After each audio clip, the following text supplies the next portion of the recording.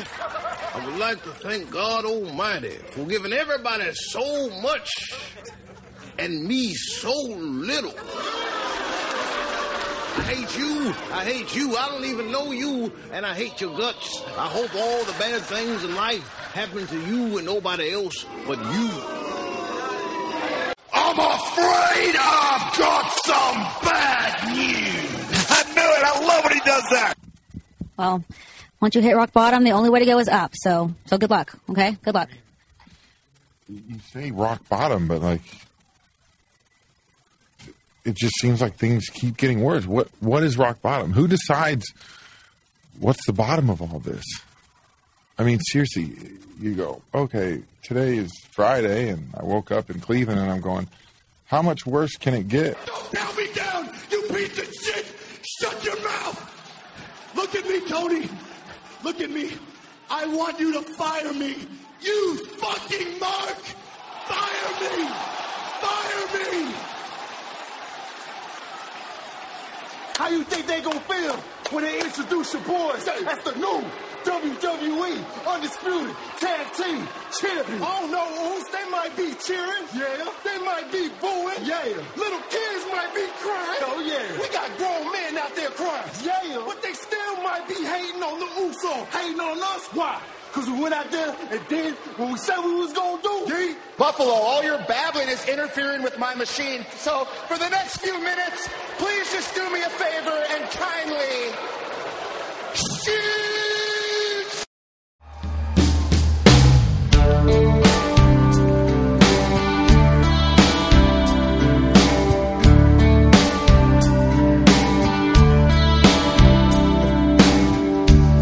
It's nothing, it's so normal.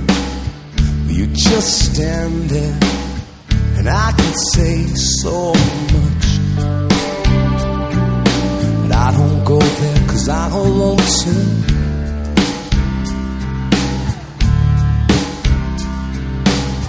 And I was thinking if you were lonely, maybe we could leave here and no one would know.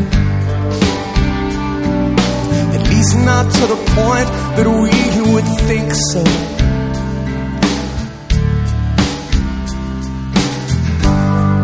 But everyone here knows everyone here is thinking about somebody else. And it's best if we all keep this under our heads. And I couldn't tell if anyone here was feeling the way I do. But I'm lonely now, and I don't know how to get it back. It's a good no, oh no, oh no, no. Well, this don't mean that you own me well. And this ain't no good. In fact, it's phony as hell. Yeah, but things worked out just like you wanted them to. And if you see me out, you don't know me. Try to turn your head, try and give me some room, just to figure out, man, what I'm gonna do.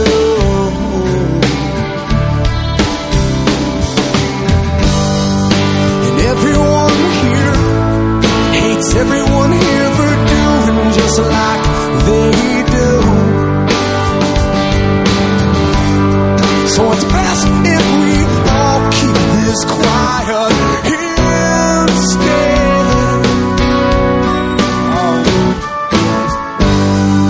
And I couldn't tell why everyone here was screwing me like they do. But I'm sorry now, don't know how to get it back. It's a good no, oh no, oh no, no, no, no, no. And everyone here is wondering what it's like to be with somebody else. And everyone here's to blame. Yeah, but everyone here gets caught up in the pleasure of the pain. Yeah, well, everyone here has shades of shame. Yeah, but looking inside, we're the same. We're the same, and we're all grown now. Yeah, but we don't know how to get it back. It's a good no, oh no, oh no, oh no, no, no. Everyone here knows everyone here is thinking about somebody else. So it's best if we all keep this under our heads. Yeah, with our heads. Yeah, yeah. See, I couldn't tell no if anyone here was feeling the way I do. But it's over now. Yeah, well, I don't know how. I guess it's over now, and there's no getting back. It's a good no, oh no, no, no, no, no, no, no, please no more.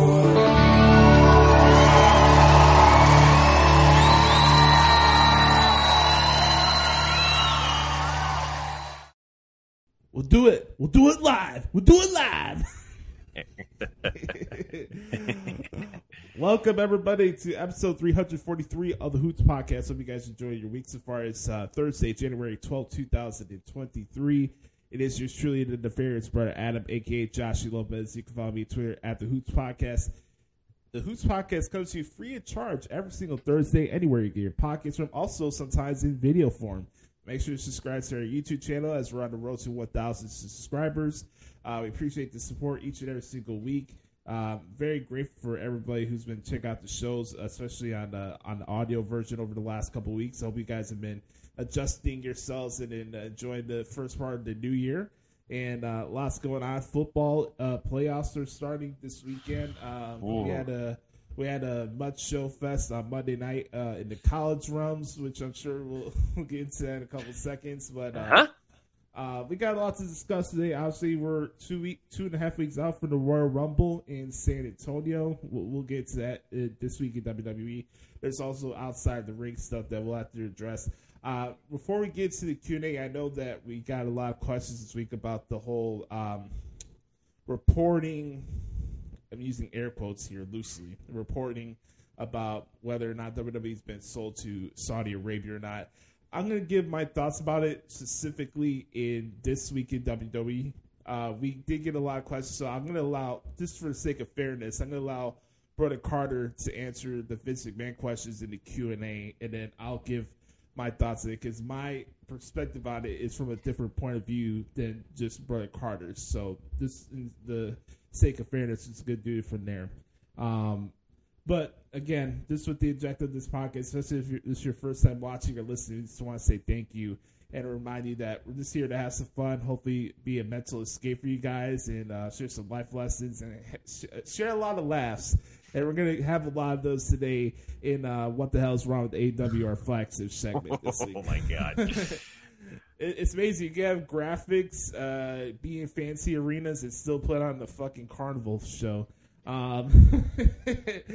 With that being said, I am not alone this week. I am joined for the first time in 2023 in Living Color by the director of all the operations. All of them.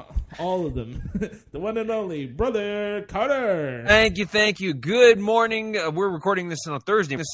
So good morning, everybody. Happy New Year. Hope you all had a wonderful holiday season with your family and friends. It is your boy, the Director of Operations, Director of all operations, addition, multiplication, subtraction, division, all of the numerators, denominators. You need an operation, I got you covered. You need a heart transplant. You need an organ transplant. You need a foot transplant. You need a head transplant. What? You need a shoulder transplant. What? You need anything that you need. I got you covered. So great to be back with you for the first time in 2023. Sorry I've been away this last month. I've been, spending some time with family myself, and of course doing the business side of the Hoots podcast. That's what the Director of Operation does. Big things popping, little things stopping. Glad to be back, Josh. We have a lot to talk about this week, and I can't wait to get into it. So let's do it. Let's carry the hell on. It's gonna be an interesting one. By the way, Josh, you, for those of you that are listening, you actually inspired me the last time I was on. You have your new microphone set up. It's looking pretty good. I went and got a new microphone myself. So if my voice sounds a little more angelic, a little more robust than usual, it's because I've got a new microphone here. So we're going to see how this works out. I'm anxious to hear the playback on this to see how it works out. The upgrades, I feel like at least the one constant in my life right now that's a positive and going in the right direction is this show. So we're all starting out 2023 in the right direction. So indeed. Before we get to the back porch Q&A session, I had a little conversation with Brother Carter before the show, and would be remiss without having a Hoots podcast without being 100% honest and transparent with you guys, especially what's going on in my life and stuff. I mentioned it briefly on Twitter over the last couple of days, but in the beginning of April, I'm going to be getting furloughed from my job, my main job of making transcripts.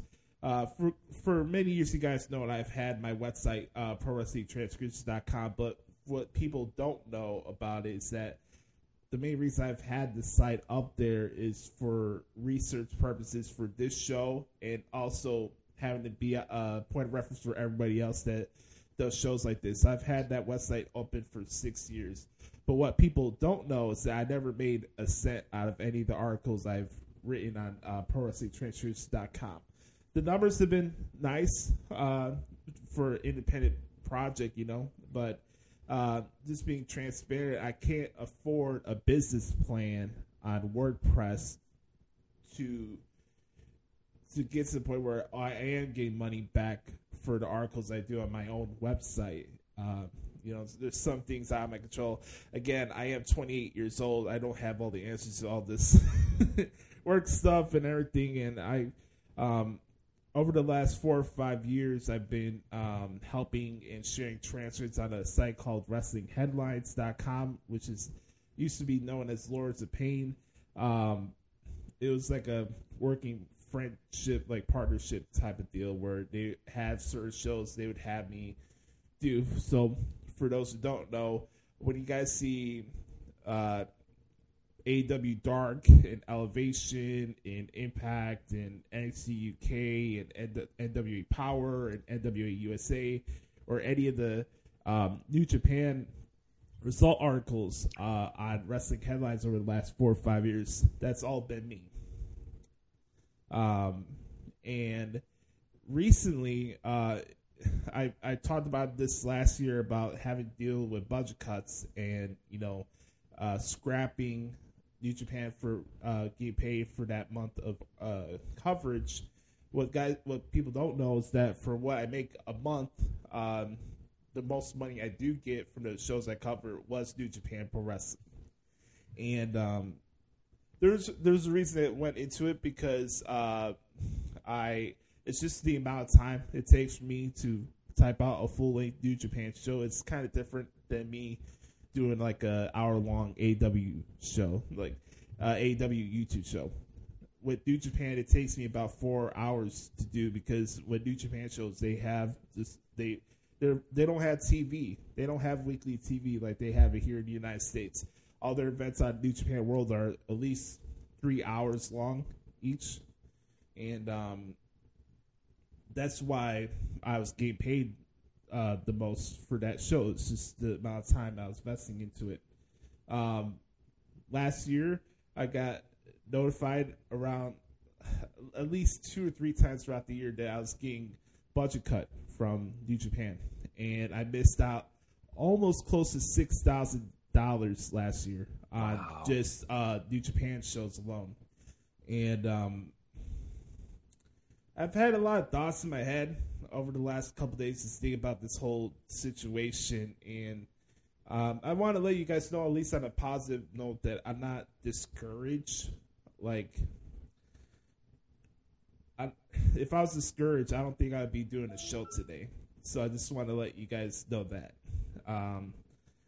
I do wear my heart on my sleeve, and I am proud of the stuff that I do, but I'm not going to let things that are out of my control stop me from the things that bring joy to my life. I've always said it that this show is a positive mental escape for me. Even for me hosting this show, it does really, really well for my mental health. And look, man, I am no stranger to how this dirt sheet world works. I'm going to expand more onto that later on, especially with what's been going on this week. But I feel like I've been fiddle-fucked around enough where, not that I don't care what I say because I am professional at the end of the day, but I have to call a spade too.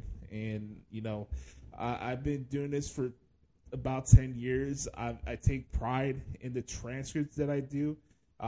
You're not getting the type of effort and what I put into the articles that every other website that has result people, they copy and paste each other and barely put half the effort that I put into my transcripts.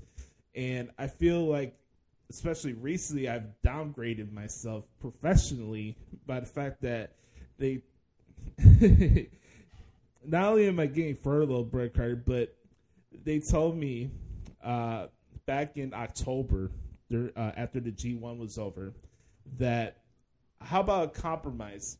By the time Wrestle Kingdom comes, stop doing the New Japan stuff and start transcribing podcasts so we can use them as news articles. So, so if you've seen anything recently about Jim Cornette or Jeff Jarrett going off in the Acclaim or Road Dogg and Dax Harwood, those quotes are coming from me. Oh, wow. And I've been transcribing podcasting quotes for the last couple weeks or so. I don't think I knew that. And the funny thing about it is that I never got into this field to do rumor and BS and shit like that. And I feel like I'm compromising my pride a little bit by doing this. Now, don't get me wrong. It's not rumors. I'm taking quotes from a podcast and writing it on my own. It's not a Meltzer thing where like, oh, Dave Meltzer, blah, blah, blah, blah, blah. Like, I'm actually typing out this thing and I'm not going on the server and copy and pasting this shit. So it's just funny to me that not only am I scrapping out a big chunk of my money in revenue for my articles for New Japan just to start doing these podcast quotes, but not even 2 weeks into the year, I find out on Tuesday that I'm getting furloughed in the beginning of April. And I'm not bringing this up for sympathy. I don't want anybody to feel sorry for me. I don't want people to feel like I'm going to stop doing this and blah, blah, blah, blah, blah. It's not that serious. I will say that I'm frustrated, professionally frustrated, because I feel like I've been more advanced and far along than I am, especially in this line of work. And I don't appreciate being fucked around. And I kind of smile in the face of being doubted. I've always cared that not living in spite. I think that's the wrong way to carry yourself in life. But I have been driven off of people doubting me a lot of times in my life, and this is no different, Brother Carter. And it's really, really disappointing. And it's got to the point where at times where I've started questioning myself if it's something that I'm doing wrong. Am I doing this for? I know I'm doing it for the right reasons. It's funny to me that I'm on the totem pole of people that get properly compensated in this field for the line of work I do, with the fact that the type of work that I produce is really, in honesty, the only true authentic news that the wrestling fans get from these websites. Right. And I'm not a braggadocious person, but you could look at the Google search engines. Every time you type in a result article, mines are ranked up there with all these other outlets. I'm not allowed to do interviews. I remember a time I was working at WrestleZone and I did an interview with Santino Marella, and this is the funny part about politics and dirt sheets. You remember when Roman Reigns was getting pushed, right? The beginning stage, and like, oh, you shove down our throat and everything, right? Right. So I did an interview with Santino, and I transcribed quotes from him mentioning about the fact that Roman is a locker room leader. And this is the first time I ever did anything that wasn't a result article. And I brought it up and I published it, but I got blowback from the people at WrestleZone by saying that it's taken away from our coverage of the negative side of what's going on with Roman Reigns. Believe it or not, this aggregation business, whatever you want to call it, with dirt sheets is run off of clicks. Oh, for sure. Oh, 100%. It's just that, but there's no nuance or substance to it. That's the thing. I could do 400 results articles and not be compensated, while other people could type in one negative, speculative, BS backstage report, push it behind a paywall, and they get thousands and millions a month. And I feel like I'm past this shit, and it's embarrassing for me. In some ways I should feel this way, but in a lot of ways with this news, I feel like I failed you guys. You know? No, don't feel that. But I don't want to take this. I don't want this to take over the entire show. But I did want to spend some time to let you guys know what's going on with my situation. So. As far as the show's concerned, that's not going away. We're fine. Right. I think sooner or later we could. Especially with the show, I feel bad that I haven't been able to like reward you, Brother Carter, and help you out like money wise with the show and stuff. It's like you take time out of your schedule to come on and do the show for the last 3.5 years or so consistently. I haven't been able to give you anything back in return for that, you know? Oh, don't worry about it. Listen, so just a couple thoughts, if I may. Go ahead. First off, just don't beat yourself up, man. Like, look, how many times do we say on our show in the professional wrestling business that it's a business and the business evolves and changes, right? And, you know, some people have highs and some people have lows. And this is, you know, you've had some high moments and you have some low moments, but there's always peaks and valleys. You know, they always say, in life, you're either entering a storm, in the middle of a storm, or coming out of a storm. And right now you're entering a storm. And that's fine. Listen, you're going to be through a tough period, and then you keep going. I love this quote by Steve Harvey. He says, someone said to him one time, he says, if you're going through hell, why, don't stop. Why would you stop in hell? Right. You know what I mean? So it's like, if you're going through hell, keep going. That's what it is. If you're going through hell, keep going. Because why would you stop in hell? Because there's great on the other side. And I know that you're gonna get through this, brother, because you're very talented and you have a lot of passion for this. So you're gonna get that figured out. I'm not worried about that. To your point about clicking, and how revenue is generated through dirt sheets. Many of you know I work for Wrestling Rumors, and we talk behind the scenes. Yes, we want to put out great content, but at the end of the day, we have to understand that this is a business too. And unfortunately, human beings, they are driven by the negative. They're driven by drama. They're driven by, something, that's why a lot of times the articles that are the most vague doesn't give away the story in the headline. It gives away it'll give a teaser. Like, for example, it'll say, announcer leaves WWE. You'd be like, what? And then you click on that and you find out it's the Level Up announcer. It's not, you don't put the name of the announcer in the article because people go, man, I don't care about that. But if you put like announcer leaves WWE, people will go, what? I want to click on that, or whatever, whatever the thing may be. So it's unfortunately, and we know this too, because we're having to either cut back on our results because results just for whatever reason, traffic, they don't get traffic, and listen, I don't like it either, but that's just, unfortunately, at the end of the day,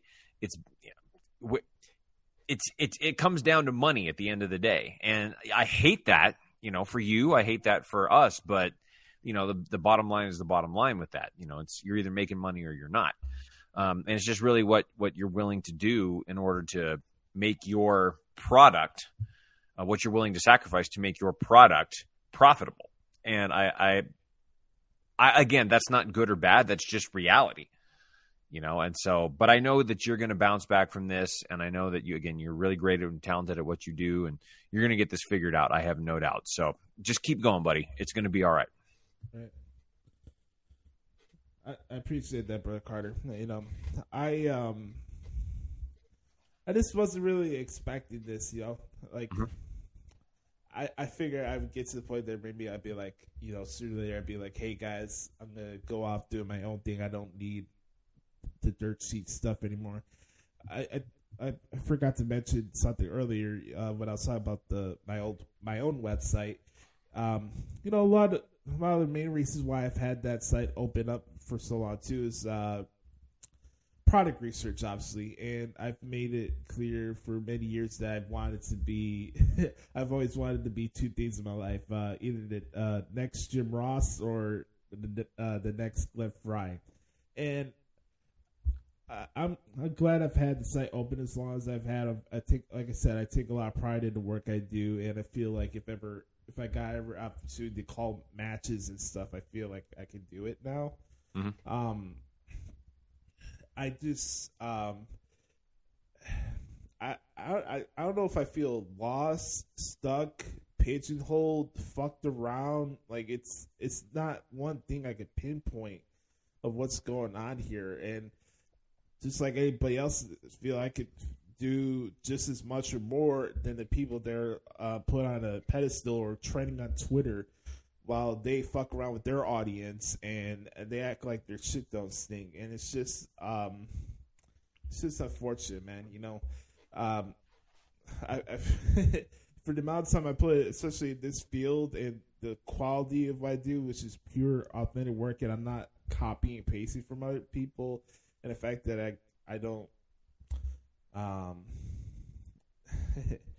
not gonna get into it. It's just something that I'm realizing now that I'm not regretting the fact that I got into this field, but I know damn well whatever comes next, I'm not looking back, and that's that. Awesome. Listen, you're gonna make it, buddy. But hey, listen, we're gonna have some fun today. We're going to have a good show. We have lots to talk about. I know we have some great questions coming our way. So why don't we transition? Why don't we do something more positive? Let's get to the back porch Q&A session. Yes, sir. Let's start off with the good brother Chris Zaletta at X Scenes. Throw up the X. By the way, ESPN put a video up on Instagram the other day that was highlighting Des Bryant catch in Lambeau Field. Yes, that was a catch. Let's start off with Chris here. He says, how about this one for Brother Carter? More of a question for Brother Carter. Thoughts on the college football playoff expansion, especially after the ass whipping we saw on Monday? Well, as everybody knows, and for our new listeners of the show, I'm a big college football fan and kind of a college football aficionado. I think that the 12-team format is long overdue so that we don't get matchups like we got the other night. Now, I will say this. TCU 100% absolutely deserved to be there because they beat Michigan. So, they earned the right to play in the championship game. So I mean, you can't. And a lot of people say, "Oh, well, it should have been this. It should have been this. It should have been this." And you can, as you say all the time, Josh, if my mother had balls, he'd be my father, right? Yeah. So if this. But the reality was what it was. And I mean, Georgia, they were dominant in every phase of the game. No, at the end of the day, Josh, nobody was going to beat Georgia. Like, at the end of the day, you're going to go all the way. They were going to go all the way no matter what. Sam, I'm going to get to that in a second. But nobody was going to beat Georgia. You could have put Alabama. You could have put them. You could have put Ohio State. You could have put Michigan. You could have put whoever in front of Georgia, and nobody was going to beat them. So I know a lot of people say, oh, my God, this is embarrassing for the sport. Oh, my God, this is embarrassing for whatever, blah, blah, blah, blah, blah, blah, blah. The result would have been the same no matter the opponent. Now, I get what people are saying about, well, this looks bad for the sport because then nobody wants to tune in and blah, blah, blah. And I understand that. And I think the 12-team format is absolutely going to help because then you're going to get some matchups that you might not normally get, which is going to be very, very, very exciting. So I hope that they would have done that next year, but I understand that they need to have 1 year to get it all worked out, stuff like that. So it's going to be fine. But I'm looking forward to the 12-team format. Congratulations to Georgia on repeating as national champions. And we'll see what happens next year. I think next year is going to be a very exciting year. Sam, I know Notre Dame just picked up a new quarterback from Wake Forest. They're picking up what many people consider one of the top collegiate quarterbacks in the country is now transferring to Notre Dame. And I hope that Marcus Freeman is able to start figuring out Notre Dame because he got off to a slow start, especially with that loss at Marshall earlier in the year. But they're going to get things figured out. I think they're going to start trending in the right direction, and we'll see what happens. But I'm very excited about the 12-team format. I think it absolutely needs to happen. My question with all this, like, again, I'm the wrong person because I'm not a college football guy, but I'm just possibly that these college football playoffs are determined like a work. It's like a fucking creative team, and right. Isn't it like a selection committee of who's ranked here? And like, I just find it funny that college football is like curtailed like professional wrestling. It's funny to me. Well, and here's where I think the college football or the 12-team format is going to change it, is because you'll get in a number of champions in the playoff system. I think like the top, I think it's the top 5 teams and then 7 other at large. The top 6. So the top 5 from the Power 5, the top from the Group of 5, and then 6 other at large bids. So that you're getting a little bit more of kind of champions playing their way in. Like that's like the way college basketball does it, which is why I love the college basketball tournament, because you have 36 champions and then 30 at large bids to go for it. But well, Josh, you could also make the same argument about the NFL. The NFL is done by writers as well, because how can you write a better script for this? Or, like the Cowboys go and lay an egg. And so that's going to lead into the drama to this weekend. It's just, there's a work in the NFL, and don't tell me that there isn't. Don't tell me that the NFL isn't a work too. Right. Exactly. Okay. Let's go to the next question here for Chris. He says, thoughts on Steph stepping away. Do you think eventually she'll return down the road? Yeah. Okay. So, and I know you're going to talk about this, Josh. So I'm just going to cover all of the questions, kind of just give my overall thoughts on the sale of WWE. And I know you're going to get into this in this week in WWE, and I hope we can have a good discussion about this. But so obviously the big news is Stephanie McMahon has resigned from her position as co-chairwoman. Vince McMahon has elected unanimously to be the chairman of the board of directors. And there's rumors that WWE is going to be sold to the Saudi Arabia in a private fund. And so a couple thoughts. Let's break this down a couple ways. Number one, a lot of people are immediately saying, oh, my God, WWE's done. Vince McMahon is back. No, it's going to be fine. I will say this. It will be fine as long as Vince does not get back on the creative team. If he's only there to run the business side of it, and to be just to navigate the sale of the company, that's going to be fine. And I actually think that's a good thing, because obviously Vince has got a great business mind. He's built this empire, so he knows best about business and stuff like that. So if he just, if he's back to do that, and lets Triple H run creative, everything is going to be fine. So don't worry about that. So that's the first part of it. Now, the second part of it is being sold to the Saudi Arabia Investment Fund. And, however you may feel about this, and I know there's also reports that wrestlers say that they're going to walk out if WWE is sold by Saudi Arabia. Right. And if that's what ended up happening, then, best of luck to you, next person up. Because just like how we say in every professional sports, if somebody leaves, guess what? There's always somebody waiting to take your spot. So if you want to leave, fine. Go ahead, do what you need to do. We wish you, we kiss and hug, and we'll give you your check, and we'll send you on your merry way. But there's always going to be somebody to come up and take your spot. Josh, the other thing I'll say about this too is, folks, get used to it. I mean, the Saudi Arabia Private Fund, they're getting involved in a lot of stuff around the world right now. Look at Live Golf. That's taken off. And because they're willing to put up money to pay these athletes what they're worth. I think it's Cristiano Ronaldo just signed the soccer. Yep. Yeah, Ronaldo just signed with the Saudi Arabian group, and they're going to pay him what he's worth. If WWE gets sold, guess what? The Saudi Arabia groups, they're going to pay these wrestlers what they're worth. So if you want to walk out and not cash in on that payday, well, I mean, if you want to cash in on a payday, just go over to AEW, and we'll talk about that here in just a little bit.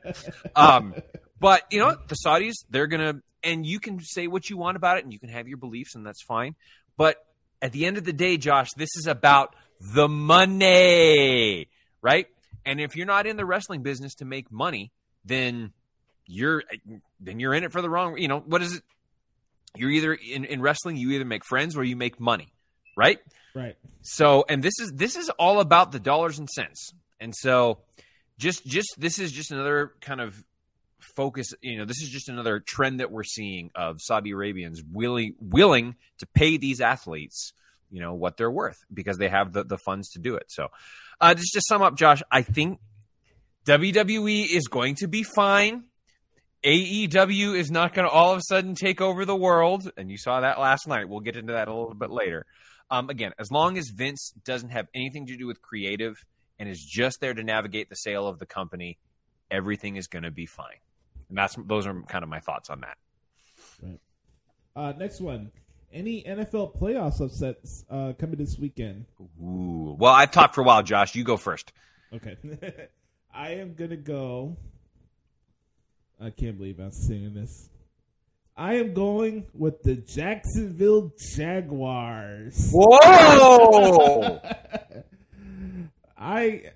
In all due respect to Khalil Mack and everybody, but I don't buy the Chargers.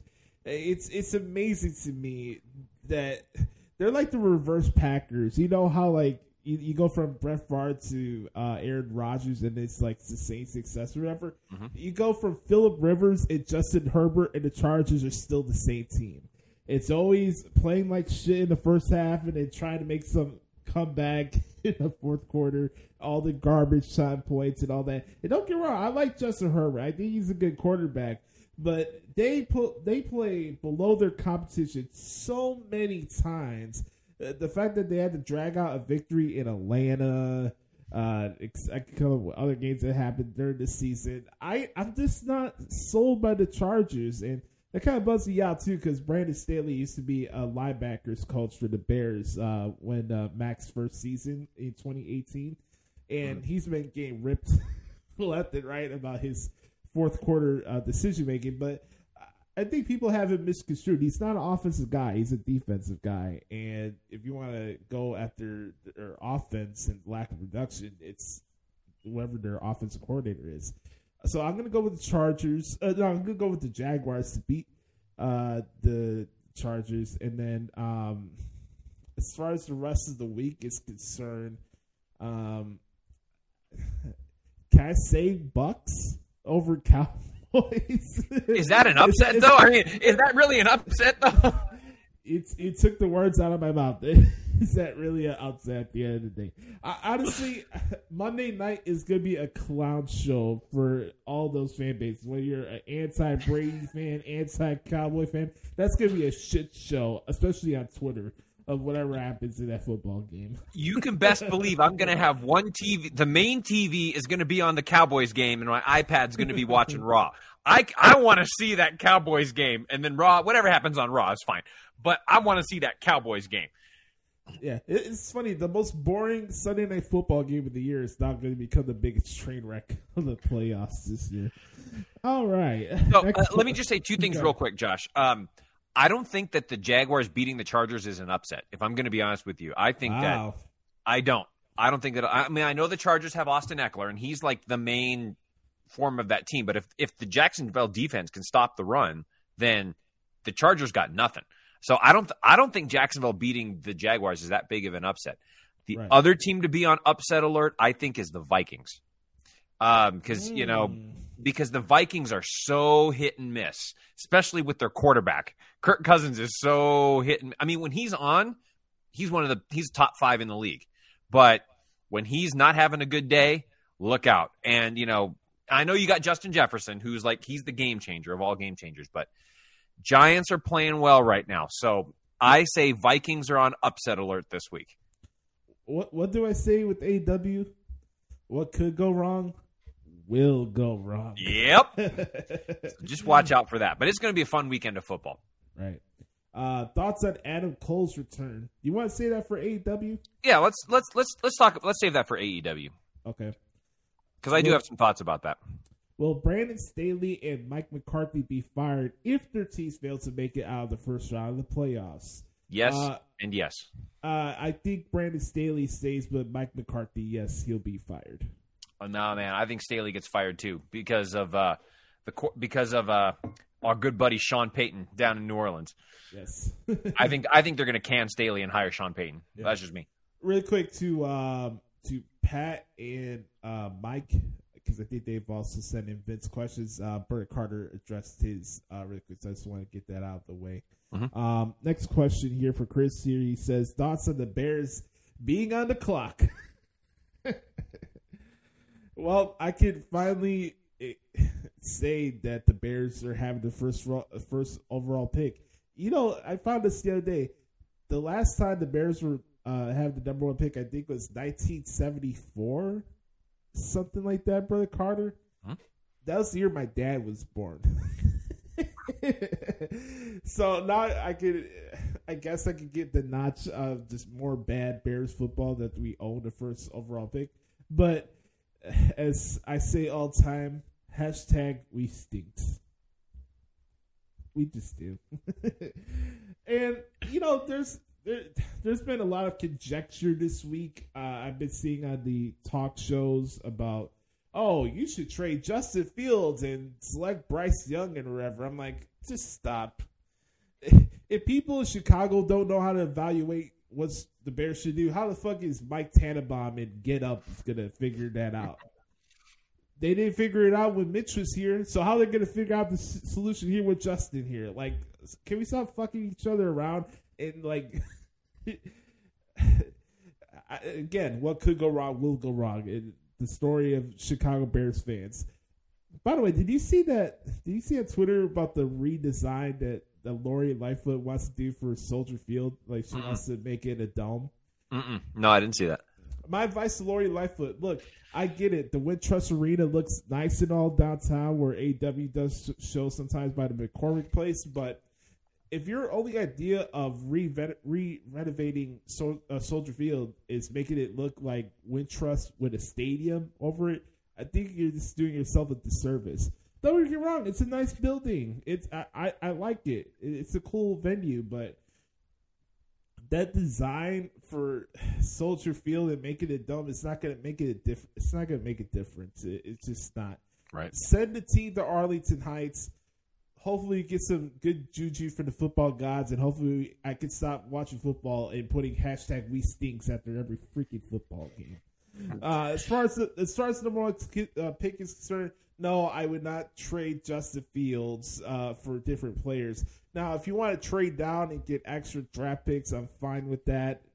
I'm sure we could get a King's ransom somewhere from some team, because there's going to be a lot of quarterback needy teams. But I am here for the drama, though. I will say that. But let's not forget, folks, the Bears, hashtag we stinks. Yes. Okay. Real quick, Josh, I think the Bears should trade the number 1 pick. Don't trade Justin Fields. You've got a proven guy who you can build a team around Justin Fields. So trade the number 1 pick, get some picks, free up some salary cap so that you can build an offensive line, maybe draft an offensive line, and then get him some playmakers to help just build the offense around Justin Fields. But number one, get him some help. If you can get an O-line, Bears, if the Bears have a good O-line, they win 9 games next year. Easy. Wide. Am I wrong? I'm not putting stock into anything right now. I'm in a wait and see mode. Sure. Let's go to the next question here. Who deserves NFL Coach of the Year? I got one pick and one pick only. It's Pete Carroll. When I saw the Seahawks play the Steelers in preseason football, I thought this was going to be the worst football team of the year. And the fact that they made the playoffs. By the way, shout out to the brand new Lions sending those ignorant assholes from Green Bay and that ayahuasca twat home for the playoffs. Oh, man, what a beautiful night it was on Sunday, man. Oh, my God. You know, I could put me getting furloughed to the side for a moment. Like, I had a big smile on my face when the Lions beat the Packers the other day. That was beautiful. But I'm going to go with either Pete Carroll or Dan Campbell. That was my honorable mention. And my two choices would be either Dan Campbell or Brian Dable of the Giants. What he was able to do with the Giants and turn that thing around, especially starting the year 7-1. But I think Dan Campbell, him turning it around as well, they are right on the cusp of being great. I think if they keep doing things the way they do, make a few minor adjustments, Lions are going to be good. So I've got either Brian Dable or Dan Campbell are my coaches of the year. The brand new Lions. Can't go wrong. All right. Next question. Where will Sean Payton be coaching next year? I've got the Chargers. I think that's where he's coaching. Okay. I got the Dallas Cowgirls. Oh, God. Don't do that to my man. Unfortunately. We all know that Dallas Cowboys have some type of ownership of Fox Sports, so I'm just letting you know right front there. Last question for Chris here. He says, what do you think of the finish to the Women's Battle Royal? I also got this question from Mike, so a little combo piece here. I thought it was cool. It kind of similar to Batista and John Cena from Royal Rumble 2005. I remember that. I was just waiting for Sean to come out and pretend to be Vince. I think that would have been a good time. And just like, oh, I pulled my quad. Oh, I pulled my quad. God damn it, pal. I pulled my quad. But, you know, I thought it was fine. You know, obviously they have a storyline where Toxic Attraction want to get revenge on Roxanne Perez, since she is the one who took the title away from Mandy Rose. They're going to fight each other at Vengeance Day. I don't have a problem with that. I think it's going to be pretty funny. But look, like, can you picture like both the ladies fell at the same time, and we have a double winner for Battle Royal? It's Batista and John Cena all over again. God damn it! I'm going to shut down and tear both my quads. God damn it! So I thought it was cool. I didn't have a problem with it. I thought it was pretty funny, to say the least. But shout out to Chris for some awesome questions this week. From there, we will wait the return of Brother Carter here, hopefully soon to the desk. Let's check this out. We're gonna go to. Just one second. I gotta find Pat's questions. A good brother, Patrick Fritz at. By the way, make sure if I'm on Twitter at RatedPWF, you won't regret it. Pat is one of the good people out there.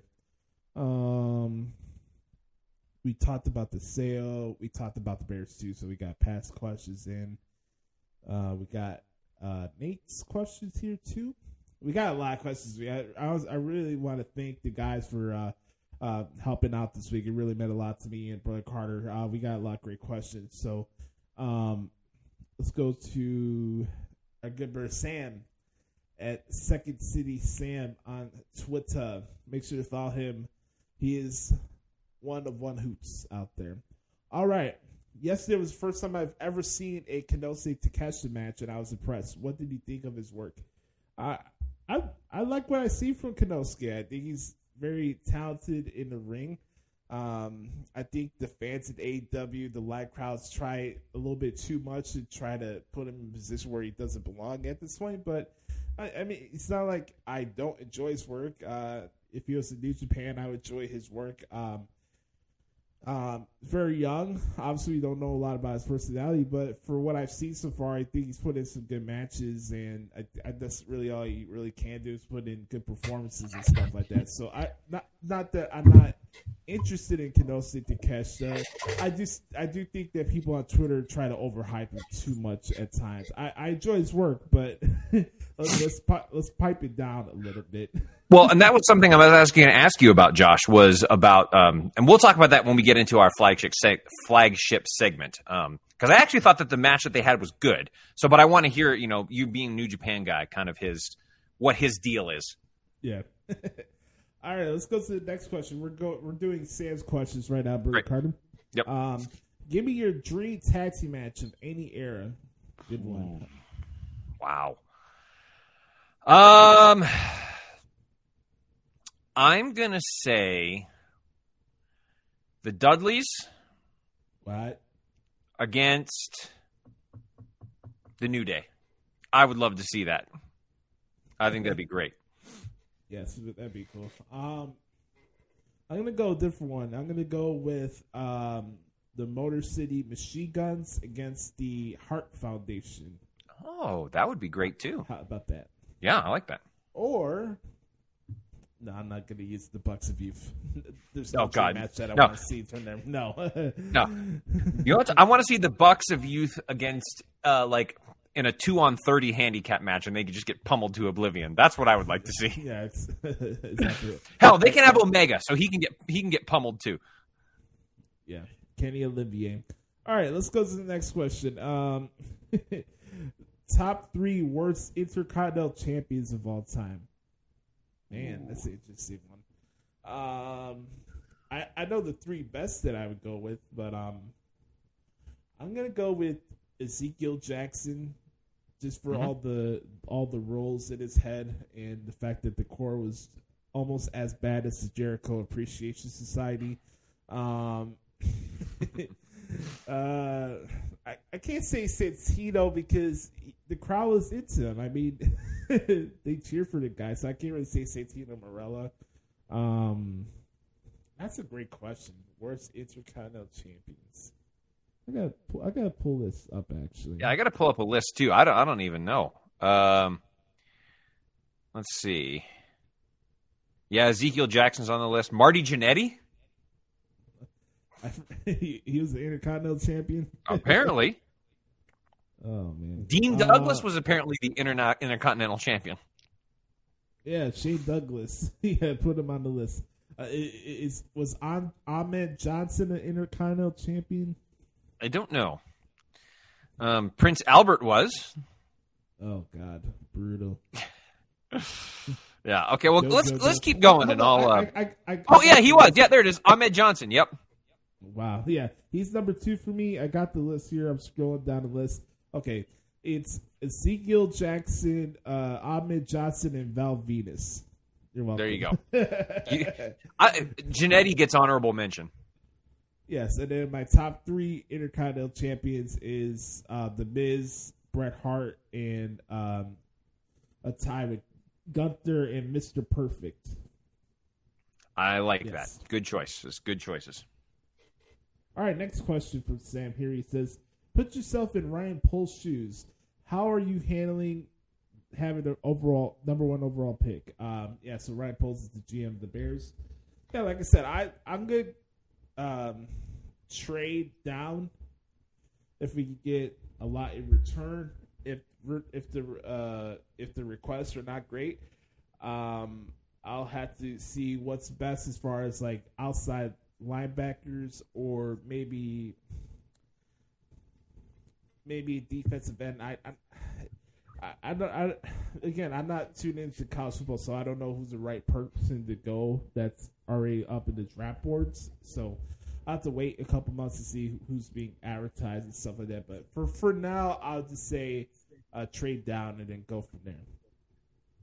I think that's what they need to do too. Trade that number 1 pick and get some draft picks. And I think that would be that's what I think they need to do. Build your team around Justin Fields. That's just what you got to do. That's just me though.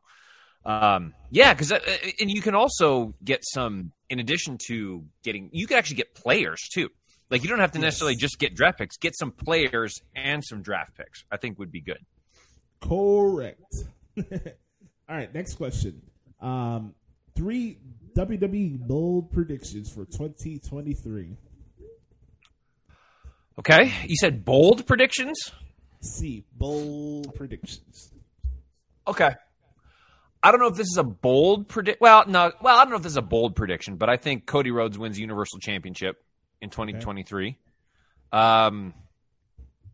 Let's see. Wow, other bold predictions. Oh boy. I'm gonna have to think about that. Do you have some? Yes, I do. Bianca Belair will turn heel in 2023. Okay. That's one. I have.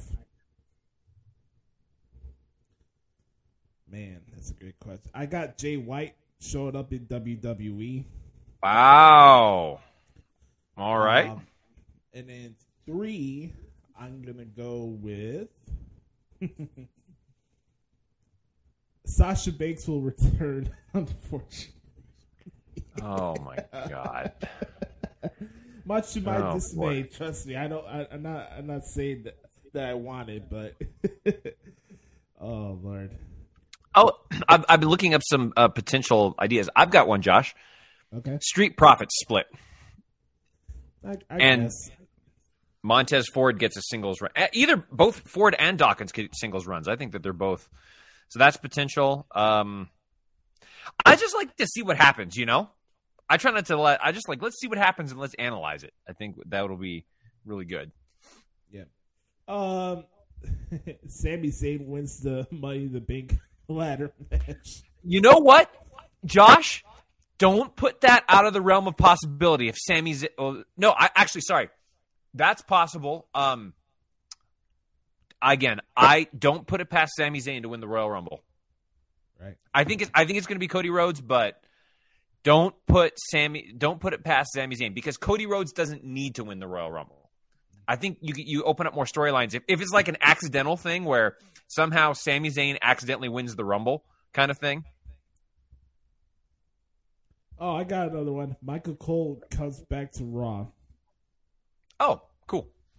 I like it. Does he replace the Savior? No, he's called does he replace shows. Oh, okay, gotcha. I was gonna say, does he replace the Savior of Misbehavior? Hopefully. Another one I had was him leaving WWE, but that was just me wishful thinking. But all right, let's. You talking about Graves? Yeah. We got another bold predictions here for AEW version. Okay, let's do that. I got mine. FTR will leave AEW. Get a little feedback on your end. Number 2, Hangman Page will turn heel. And then 3, oh man, MJF will walk out on AEW before his contract expires. Don't forget, we're quickly approaching the bidding war of 2024. Yes, we are. And yes, we are. Something will go down will cause him to walk out or do another shoot promo on Tony Khan. Probably. Know beforehand. Well, here's my thing about heels and faces, Josh. They don't matter in AEW because nobody knows who's a heel and nobody knows who's a face in AEW. Yeah. We have no idea. Exactly. So turning heel, turning face, it doesn't really matter in AEW. Bold predictions. Mercedes Moné shows up and becomes irrelevant within 1 week. Not even one show, just 1 week. No, within 1 week she becomes irrelevant, just like Saraya is irrelevant. Right, she comes in on Dynamite and does the sit down interview with Renee on Rampage. Right, she's absolutely irrelevant. Okay, here's a bold prediction. Adam Cole wins a world title. Okay. I think can see that. Yeah, that'll be a bold prediction. for AEW is that Adam Cole wins a world title. No, since they want.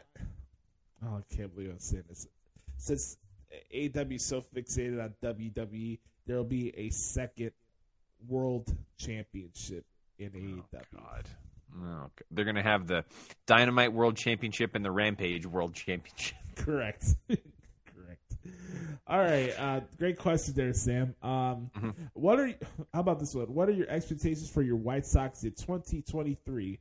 Well, all I can say, Sam, is that the only way we can go from here is up from this past season with Tony La Russa. So I think we're getting past the laughingstock phase of our franchise, and hopefully we can have some good health for once, knock on wood. So I say the White Sox make the playoffs, but as far as the World Series wise or not, I have to see it to believe it. But I do believe the White Sox will make the playoffs this year. I do like the fact that we got Andrew Benintendi for the Yankees. He's a very good player. I think that was a good acquisition. Curious to see how Mike Clevenger does in our pitching staff. He came into free agency, so I thought that was a nice pickup. But outside of that, I think the White Sox make the playoffs. I've liked what I've heard so far from Pedro Grifol, who's our new manager, but I don't know much about him. So it's just like a wait and see type of thing. But I'm excited, and hopefully I'll get a chance to go to a Sox game this year because I didn't go to one last year. So that'll be my prediction for that. Next question. If you could redo your time at IMS, would you do anything differently? IMS is where I went to broadcasting school. It used to be called the Illinois Center for Broadcasting. Now it's known as Illinois Media School. Not one thing. I'm glad you asked that, Sam, because we're about 2 months away from, me making that decision of going to the school in the first place. I mentioned this story before, but I got my start in broadcasting professionally going to the school in March of 2013. And it was right around WrestleMania 29 season. And it's crazy to think that these past 10 years have gone by that fast. But going to IMS was the biggest risk I took in my life and the best decision I've made in my life. For many years I hid by my guitar. I've always had lofty goals, and I've always seen myself in a higher position. I felt like I could do some real major impactful things in my life, and a lot of times along the way I kind of hid my inner self into what I was doing. So I let me playing music be a shield for myself. I would let other things be a shield for myself, and I wouldn't allow myself to trust myself in a lot of ways. I've grown up, especially in high school and stuff, I had low self-esteem. It's like self-doubt issues and stuff like that. And I always get busted shots and stuff oh, how are you gonna be the next JR if you're so shy and blah blah blah blah blah, you're not outgoing and stuff like that.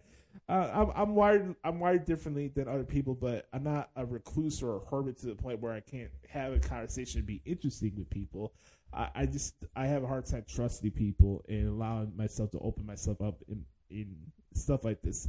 And I had to challenge myself. And, I thought I was going to a certain path with music. I got accepted to Berkeley. I wasn't able to afford to move out there. They wanted me to pay $50,000 a semester for Boston. Right. It's I get it's the biggest music school in the country, but I just wasn't able to afford it. But again, I'm very proud for the fact that I can say that I did get accepted to a school like that. So I went a different route. I went to Columbia College for one semester. I was going through some personal issues at home at that time, and I had to make a switch too from there. And this is a really big crossroads I was at in my life, Brother Carter. We talked about this before on the podcast, but I do not regret one thing. Going to that school, going through that experience really brought me out. I got to find myself there. And I'm proud of everything I accomplished there. We did a lot of good things on the Pro Wrestling Experience show. It got me some opportunities where I got to meet Brother Carter along the way while still going to school. I got to cover WrestleMania in San Jose, that WrestleMania 31. I don't regret one thing from that school. I got to meet Sam there. A lot of things happen for a reason. I think we're all on our journeys for different reasons, and we all go into different directions. And I feel like my future is not going in a bad path. I think it's only going up, and it's because of the work I put into that school. I finished first in my class. I had the most studio hours in my class. I really pushed myself through that time of going downtown every day and going to that school, and I had to prove myself that I could do it for me, and that, you know, I thought I was just going to play music my whole life, and I didn't get the opportunity because I couldn't afford school at the time, and I got into a different field that some people thought I wouldn't be good at, and here we are today. So to answer your question, I would not do anything different because I am where I am right now, where I could say that I could pay for my own apartment and live on my own terms due to the fact that I cover professional wrestling for a living. So I have no regrets. Awesome, man. I'm so excited for you and your future, buddy. It's going to be great. Next question. He said, did you always know you wanted to be involved in broadcasting? Yeah, like I said, I've always wanted to be the next JR. Now, did I ever have the aspiration to be like a sports anchor or a sports center anchor like that? No. Maybe I wanted to do some radio, stuff like that, but I never wanted to be like the snobby, snippy type of like broadcaster, Brett Carter, you know, like that wasn't my goal. But yeah, I always thought it was something I wanted to do. I mean, I'm sure my dad could tell you this. When I was a kid, I would have the wrestling action figures, and I would be doing my own commentary while I was just like beating up my wrestling action figure toys and stuff, like doing my own matches and stuff like that. And yeah, broadcast is always something I wanted to do. And I think, you know, sooner or later, maybe I might actually do wrestling commentary for real. So who knows? Maybe that'll happen. It's awesome. Last question here for Chris. Oh no, my bad. Last question here for Sam. He says, "What is the hardest kind of music to cover on the guitar?" Oh boy, Metallica. Oh yeah, for sure. Yeah. I don't even know how I play guitar with my sausage link fingers in the first place, let alone trying to pick through it. Like it tests you. It is. You know, there's a couple songs I can play, like Unforgiven and Nothing Else Matters and One. But like when it comes to the solos and stuff like that, like some people have it, some people don't. I'm well aware into the fact that I'm way better as a rhythm guitar player than I am as a lead guitar player, and I'm okay with that. I don't think that's a bad thing too. You know, some people are better off like going like this at rapid fire pace. It's a balancing act. You have to do the speed with your hand on one hand, and then on your other hand too when it comes to picking. Some people are better off just doing finger picking and, you know, doing stuff like that. I honestly, it's a lot of the metal songs that are the hardest for me to cover. Outside of that, most of the times when I do covers, I do it off of ear. There's a rare time where I go looking for tabs for songs. Mm-hmm. I do it mostly by ear. I did this when I was in high school, and it's helped me along the way. I mean, it's just a natural thing I guess I got from the man upstairs. So I'd say, technically wise, from a guitar playing perspective, like Metallica, Slayer, Megadeth, stuff like that, those are hard songs, hard bands to cover too at the same time. Right. So I want to thank you for your questions. We got two more sets here. We got Mike and Nate, and then we'll go to the next part of the show. Shout out to Mike here. He says, here's some questions for the back porch this week. First of all, oh, yes, it's time to give this guy a standing ovation. He says, first of all, I have a new little oos joining the family. My second daughter is due in April. Debbie. Hey! That's awesome, Mike.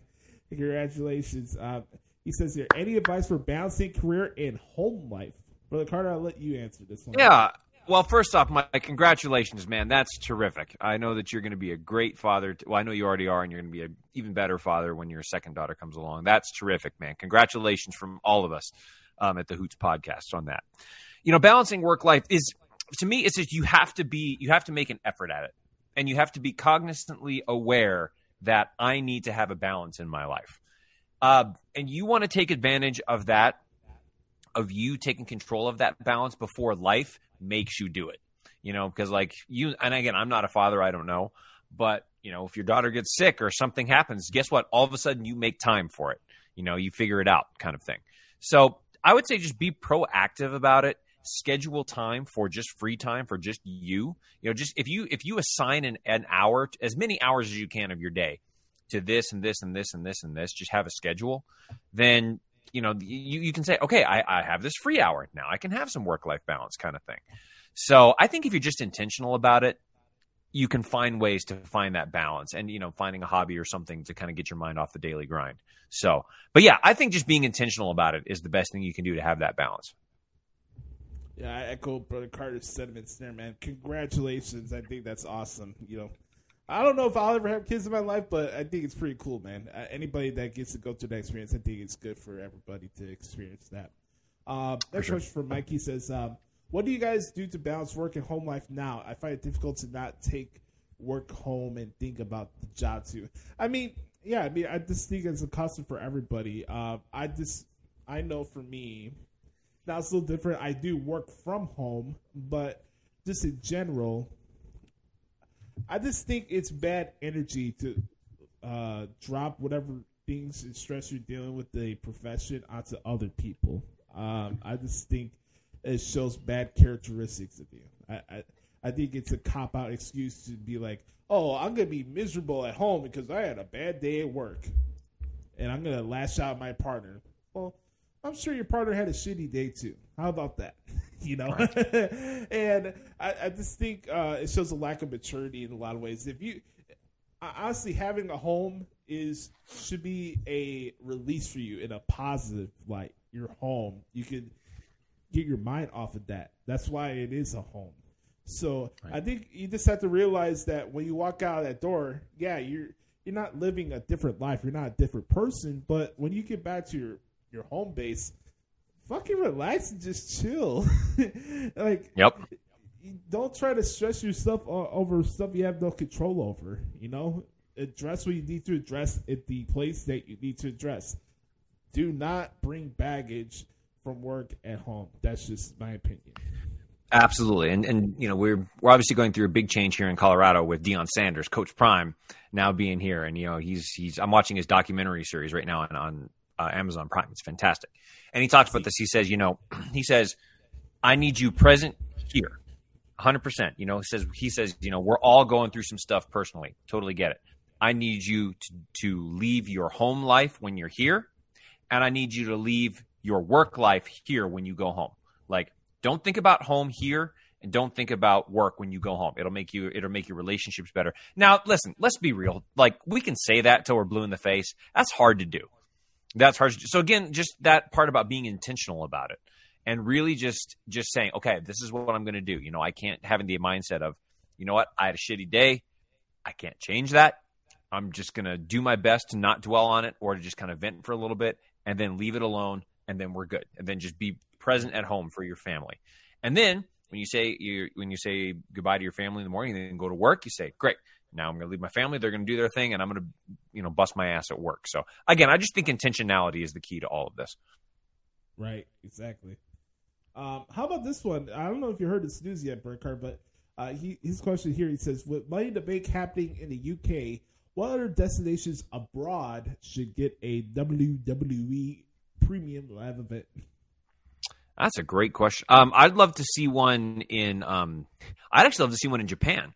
You know, because pro wrestling is so big and it's such a big tradition in Japan. I think you could get an enthusiastic crowd if you have a show over in Japan. I don't know how the time difference would work with all of that. But I know they've had events over there before. But I think having a premium live event in Japan would be really cool. I remember waking up at 2:00 in the morning to do Beast in the East. That was my first time covering a live Japan show. Oh boy, that was an interesting day. That was also on the 4th of July too, which I remember that. Yeah. Next question. Should be impressed that Mercedes helped sell out a 5,000 seat arena for Battle in the Valley. Should that be like minimum expectation?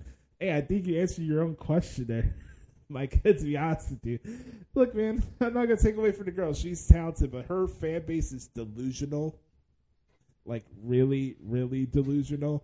And I'm just being honest. I didn't expand a lot about this last week, but her debut was meant to me. Like, it was just a shoulder shrug. Yeah, it's unfortunate that a botch happened. Where she's trying to do her new, like, twisting DDT or whatever the fuck she's gonna call it, but the song sucks. Her hairdo is fine. I really don't care about that, but yeah, she's gonna have her dream match with Kairi Sane at Battle of the Valley in San Jose on February 18th. The interesting thing about that venue, you know, they talked about this like undisclosed NXT event that happened the weekend of WrestleMania 31. That's the venue where they're having it. Like it was like the takeover before the first takeover or whatever it was. So I thought that was interesting. But yeah, you know, I just don't care. I don't like. She's not as big of a star as a lot of people make her out to be. I'm just being honest about that. Mid.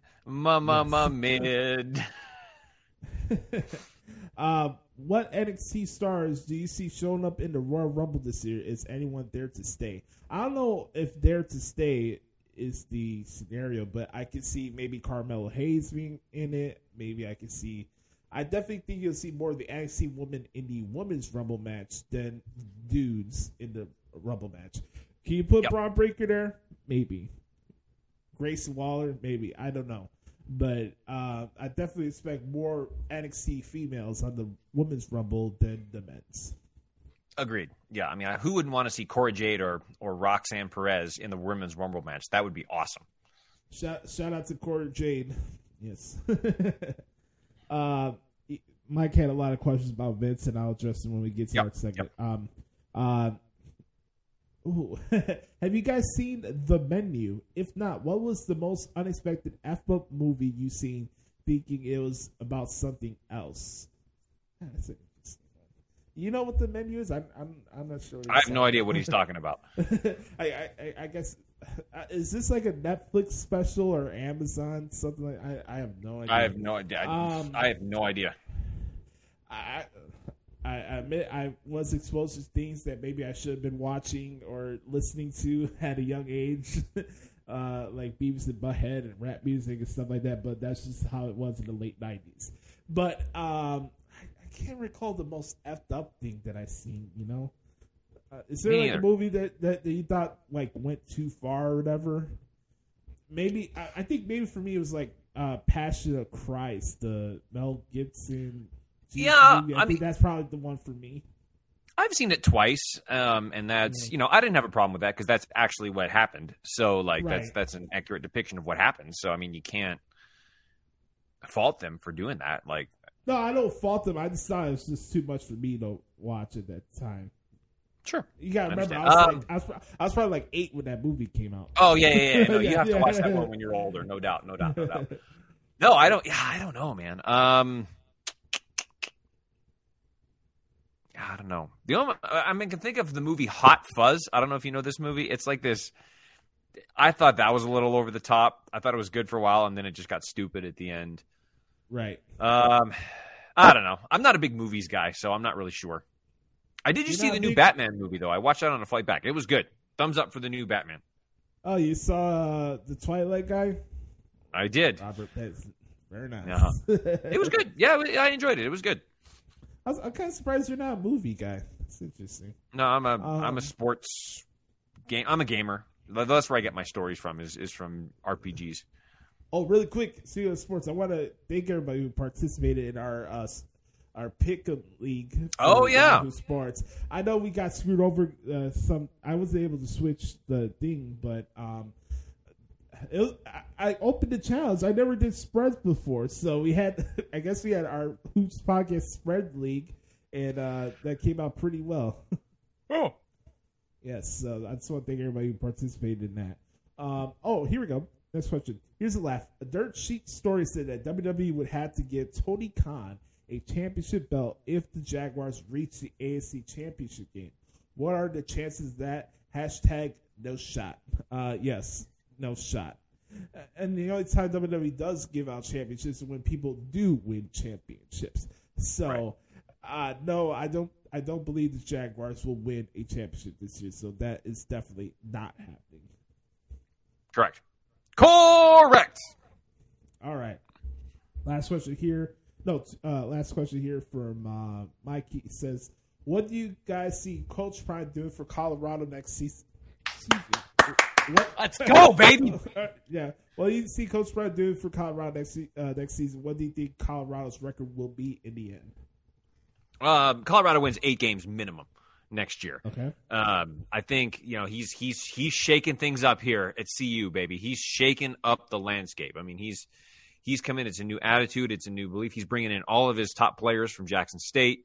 We're going out and recruiting some new players. Like, it's just going to be a whole nother level of stuff. I think Colorado wins 8 games minimum next year. Now, that does include a bowl game. They're going to go to a bowl game. They're going to win that. So, yeah, I say Colorado wins 8 games minimum, and within 3-4 years, they're competing for a Pac-12 championship, assuming he stays. Because I could also see him, going back to Florida State and, going back to where he became a legend and helping revive that program as well. But, no, I say Colorado wins 8 games minimum next year. Hey, I know Prime's going to do a lot of good things for that program, just like marketing-wise and stuff like that. You think you could hook a brother up with like a Colorado hoodie or something like that? Whenever I'll see what I can do. Merch drops. I'll see what I can do. All right, that's why I wanted to ask that. Maybe I should go visit Colorado sometime. That'd be cool. You know where we are. Yes. All right. Last set of questions here comes from our good brother Nate the Great. I want to thank you guys so much for the questions. You guys killed it so far. Here we go for Nate. He said, it was kind of teased for SummerSlam last week. Do you think we'll see Austin Theory and John Cena at WrestleMania? Yes, I heard Austin Theory say on Raw this week, the champ is here. So, yes, I do. Oh, you want a bold prediction? Austin Theory eliminates John Cena from the Royal Rumble. Oh, I like that. I like that. Yes, I like that. A-Town down, baby. All right, next question. Who do you think are the 3 best from Strong? That's New Japan Strong. Fred Rosser, Filthy Tom Lawler, and J.R. Kratos. There you go. I heard that they're putting New Japan Strong on hiatus. That's a bummer. It's a bummer. I mean, I ain't going to be compensated to cover the show anyway, so I guess it doesn't matter at this point. All right, next question. What is the end game for Cross? TikTok. You never know. That's the charm. I think he's going to win a world title eventually, but that's just me. I love that vignette he had on SmackDown. Not the vignette. They did the mixed tag match on SmackDown last week, and that little promo he was cutting to the promo. I thought that was pretty cool. Does Sasha do anything for you in New Japan? Nope. Absolutely nothing. Hell no. And then the last question here: odds of Tom Brady going to the Vegas Raiders next year? Ooh. It's looking good.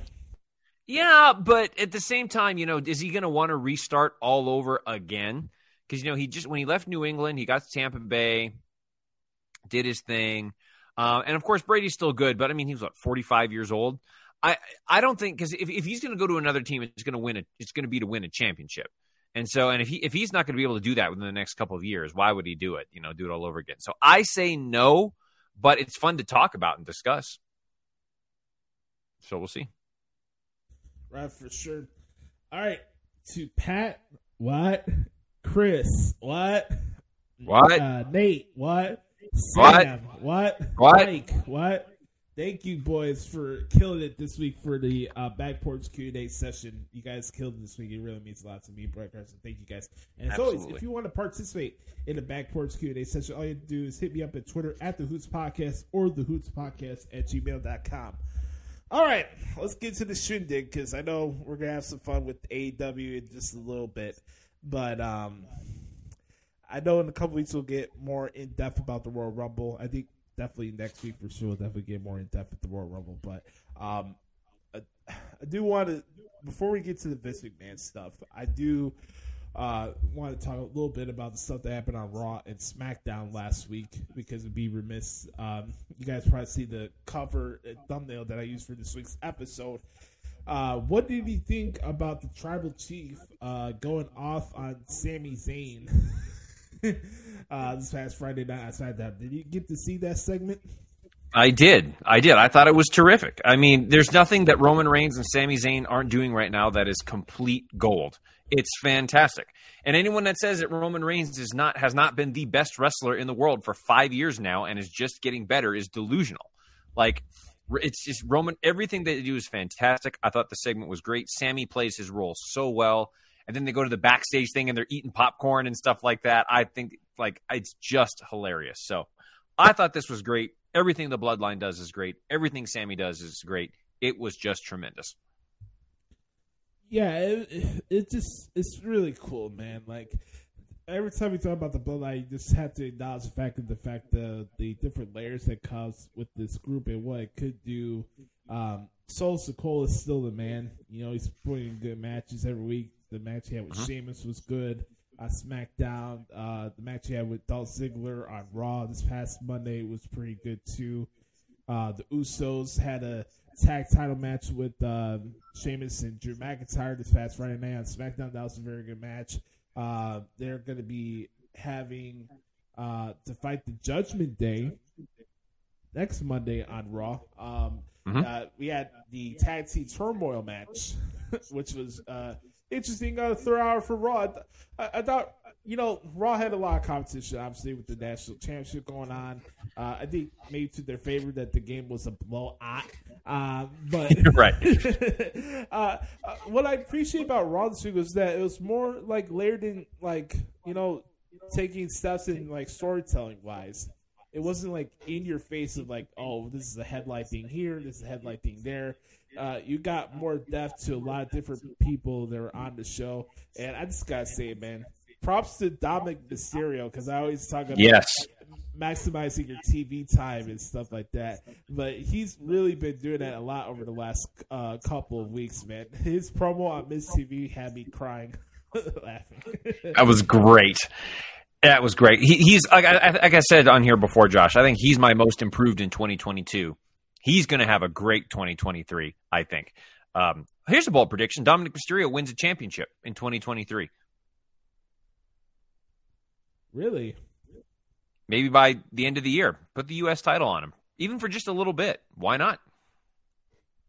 I'm not opposed to that. I'm not. Also on Raw, we had a couple of good matches like Rhea Ripley and Candice LeRae. I enjoyed that match. Kevin Owens. I like the fact that there's symbolism behind that, because you remember that whole meme about he put his head down and people were like, oh, this is Kevin Owens showing that he's done with WWE creative and he wants to go to AEW. Remember that whole thing? That's the whole thing he was doing on Monday while Baron Corbin was talking. I just thought that was hilarious. That was great. It's just the way he does it in the camera work too. I just thought that was pretty funny. It was unbelievable. No, it was great. What else stood out for you, good or bad, this week from TV? Yeah, so just a couple things. And I'm not going to do a lot on what you talked about, but always great to see Charlotte on my television. Always great. I thought she did some good stuff and had a nice match with Sonya Deville. I mean, I prefer heel Charlotte to face Charlotte. That's just me. I think she's a much better heel than she is a face, but we'll see how this face run goes. with her. I thought she did a great job. Hit Row turning heel, I thought was interesting. I think they needed to do something fresh. Because I love Hit Row. I am all in on Hit Row. I think that they're terrific, but I could see their gimmick getting stale, and it's just not. There was nothing really for them to do. So I didn't mind them turning heel. I thought that was fine. Let's see. Yeah, you talked about Cross. You talked about the Sami Zayn stuff. A couple other things from Raw, I'll say, and you talked a lot about this stuff. Dude, whenever JBL speaks, it's just gold. JBL was terrific this week. Making fun of the Alabama Hillbillies. Oh, it was so terrific. And their football team, that was terrific. And Josh, I'm hoping that what we saw from MVP and Bobby Lashley leads to a reformation of the Hurt Business. I thought that was one of the best stables of the last 5 years. Why they broke them up, I have no idea. That was an oversight by Vince McMahon. So I hope that this leads to a return of the Hurt Business, because I think they could do something special. So just in addition to everything else you said this week, I thought those are some things that stood out to me. All right. Now we got to get to some crap up here.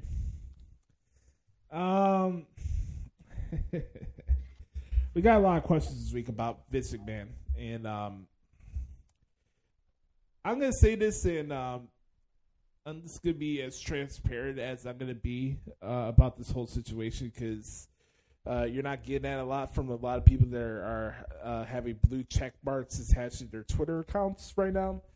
I feel really bad for wrestling fans, not because of the fact that Vince McMahon is back or the fact that Stephanie McMahon decided to re-sign this week from her position. I am disappointed for wrestling fans in how this has been all covered and spun this week with this whole situation. Before we get into Saudi Arabia and what is and what isn't with this whole situation, I just want to say that while a lot of you are getting on your morale box about Saudi Arabia, just realize that a lot of companies that you spend money on and, invest money in, they also have ties into Saudi Arabia as well. So let's not do this hypocritical song and dance here where we're going to say that, oh, I can't support blood money when you go to these different entertainment venues, merchandising companies, et cetera, that also have tie-ins with Saudi Arabia too. If that offends you, I'm sorry that facts offend you.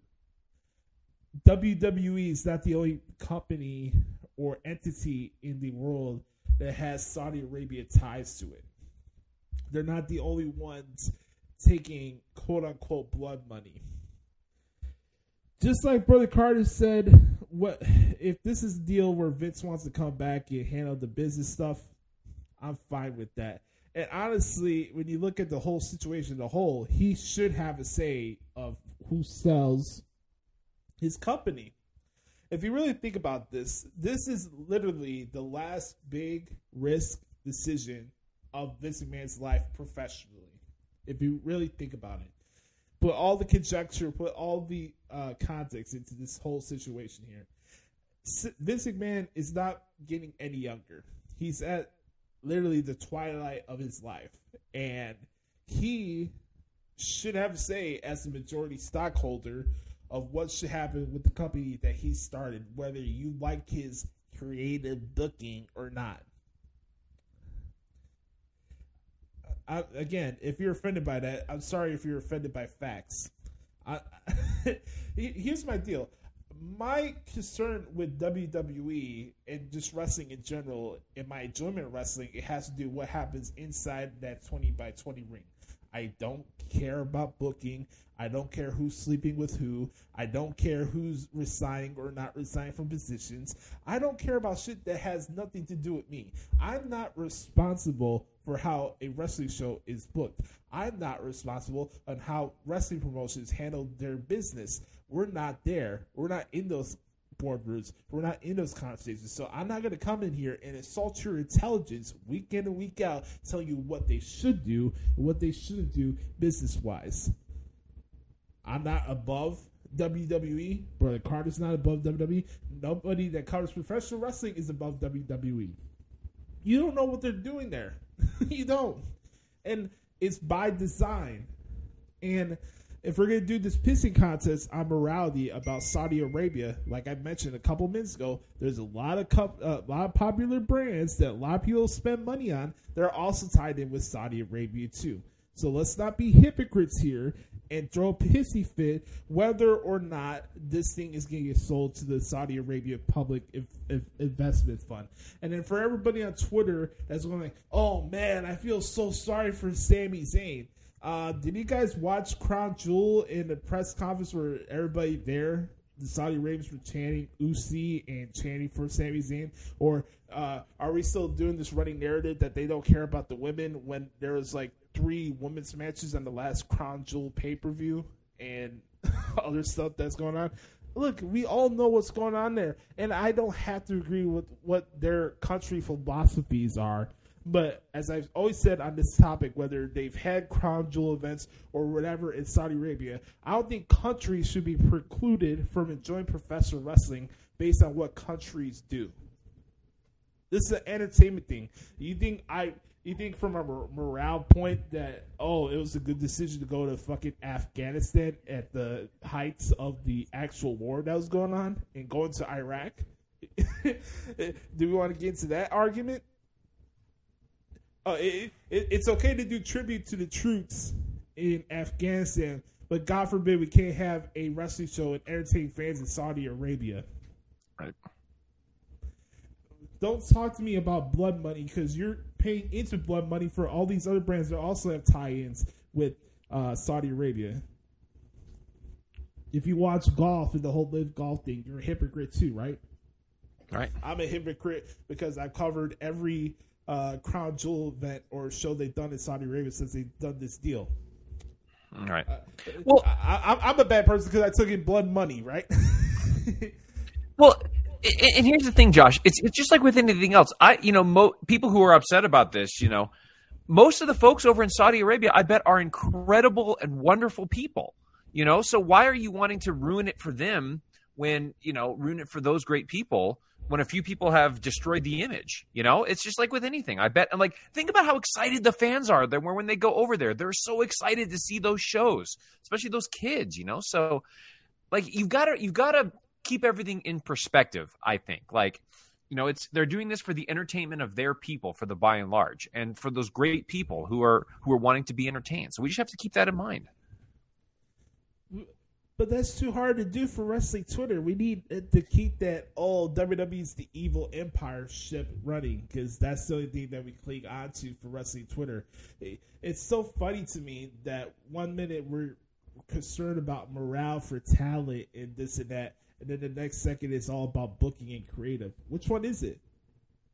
Are you upset that Vince McMahon is back and you're worried that he's going to come back and take over booking? Or are you concerned over the fact that WWE might become a private company again? You may get your precious fucking TV 14 wrestling again, or they become private and the people on the roster don't have to worry about their paychecks anymore. Right. My whole thing on this whole situation has nothing to do with Saudi Arabia or whatever it is. My issue on this whole topic is the coverage that's been going on with this thing, because this is spewing off into narratives for said websites and keeping the echo chamber of bullshit and narratives of what's going on with WWE. I may be wrong, but haven't profits went up since Vince McMahon retired? Money-wise, yes, for WWE? Right. They have.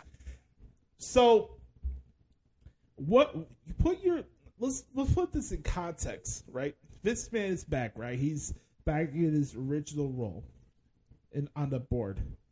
And I was having a conversation with a buddy of mine the other night. And one way or another, there'll be another lawsuit that comes in. There'll be another article that comes out with the Wall Street Journal. Don't worry, you'll get your wish. Vince McMahon will be canceled in due time. you'll get what you want, okay? I'm not worried about Vince McMahon. And to be honest with you, and nobody wants to say this, and I love Triple H and everything, but if you look at the product and how the shows have gone, with the exception of the people that came back that were fired, nothing really has changed product-wise since Vince McMahon has left. Yeah, you hear Michael Cole mention stuff about other promotions, et cetera, so maybe you don't hear them as scripted, I guess, if that's the only difference we want to bring up here. If you really name changes, it's yeah. Austin Theory as opposed to Theory, Matt Riddle as opposed to Riddle. Yeah, but besides the little things that people make a mountain out of a molehill out of, has anything really about the product changed? Except for people coming back. I mean, it's still wrestling. Right. So what's really changed? What's really going to go downhill? Oh my God, the Royal Rumble's going to be screwed now. Oh, The Rock can't show up. He can't be associated with Vince. Yeah. Why should we continue watching? Nothing has changed. No, absolutely not. Here's the thing. What happened the other night was embarrassing for my field. I've seen a lot of embarrassing things in my field when it comes to like the wrestling media and stuff, but the lengths and the ways they went into making this out like it was confirmed and the vague tweaks going into it and all this stuff that went on the other night where it got to the point where actual journalists on CNBC the next day were ripping wrestling media reporters for how much of a bullshit spin what happened late Tuesday night. I was embarrassed. As somebody who's been in this field for 10 years, I was embarrassed for what happened the other night. What the fuck are we doing? All these vague tweets. Oh boy, buckle up. Oh boy, here we go, Brother Carter. Here we go, Brother Carter. The face of wrestling is about to be lifted soon. And no confirmation. No nothing. No official news. Oh, WWE rumors. WWE's been sold to the Saudi Arabian Public Investment Fund. Where's the press release? Where's the confirmation? Can we stop bullshitting each other? Can we stop doing that? Can we stop doing our wrestling fans a disservice by copying each other's shit just for clicks? Is that too hard? Or that's the only business model we can have by making money there? Like I said earlier, Josh, like that's how these wrestling sites generate their media. It's clickbait. That's what they have to do, unfortunately. And I've said this before, and I think MVP says it so well. Nobody hates wrestling more than wrestling fans. Yeah. Like, nobody has – I can't think of a sport that hates it more than its own fans than professional wrestling. I can't think of one. I mean, football has its critics, and that's fine, but it's the product on the field is what it is. And I think just because this is a show and this is entertainment, this is scripted entertainment, everyone feels like that they have a right to say what they need to say and can just be exponentially more pissed off about this topic and this topic and this topic or whatever. So I don't get it. It's just crazy to me, man. I don't get it.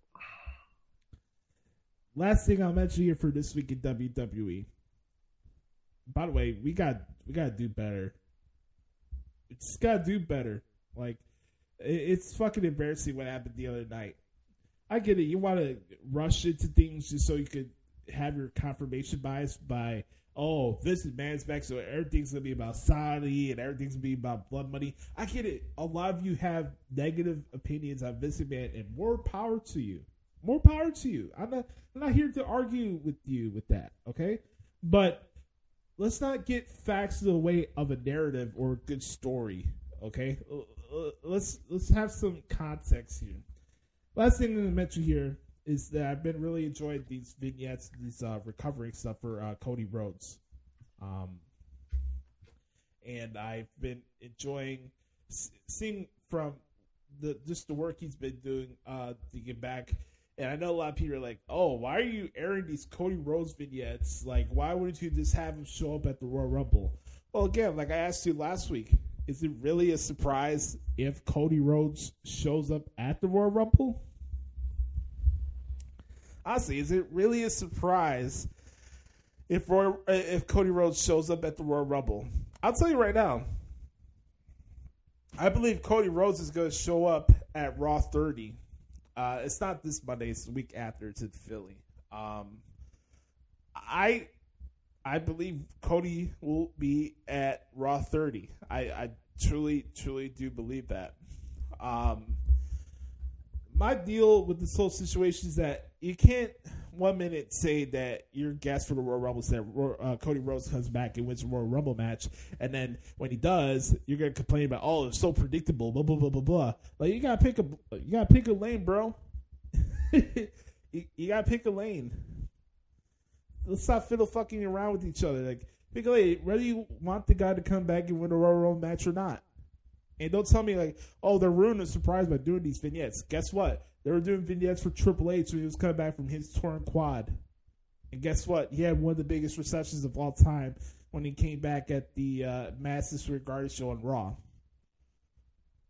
So I could get concerns, I could get this and that, and general criticism and stuff like that, but a lot of you, especially on Twitter, are so irrational and cling on to any little thing that fits your confirmation bias on a talent, a performer, a company, whatever, and it's like, you're not even watching this shit just to enjoy the product for what it's there to be and serve us for.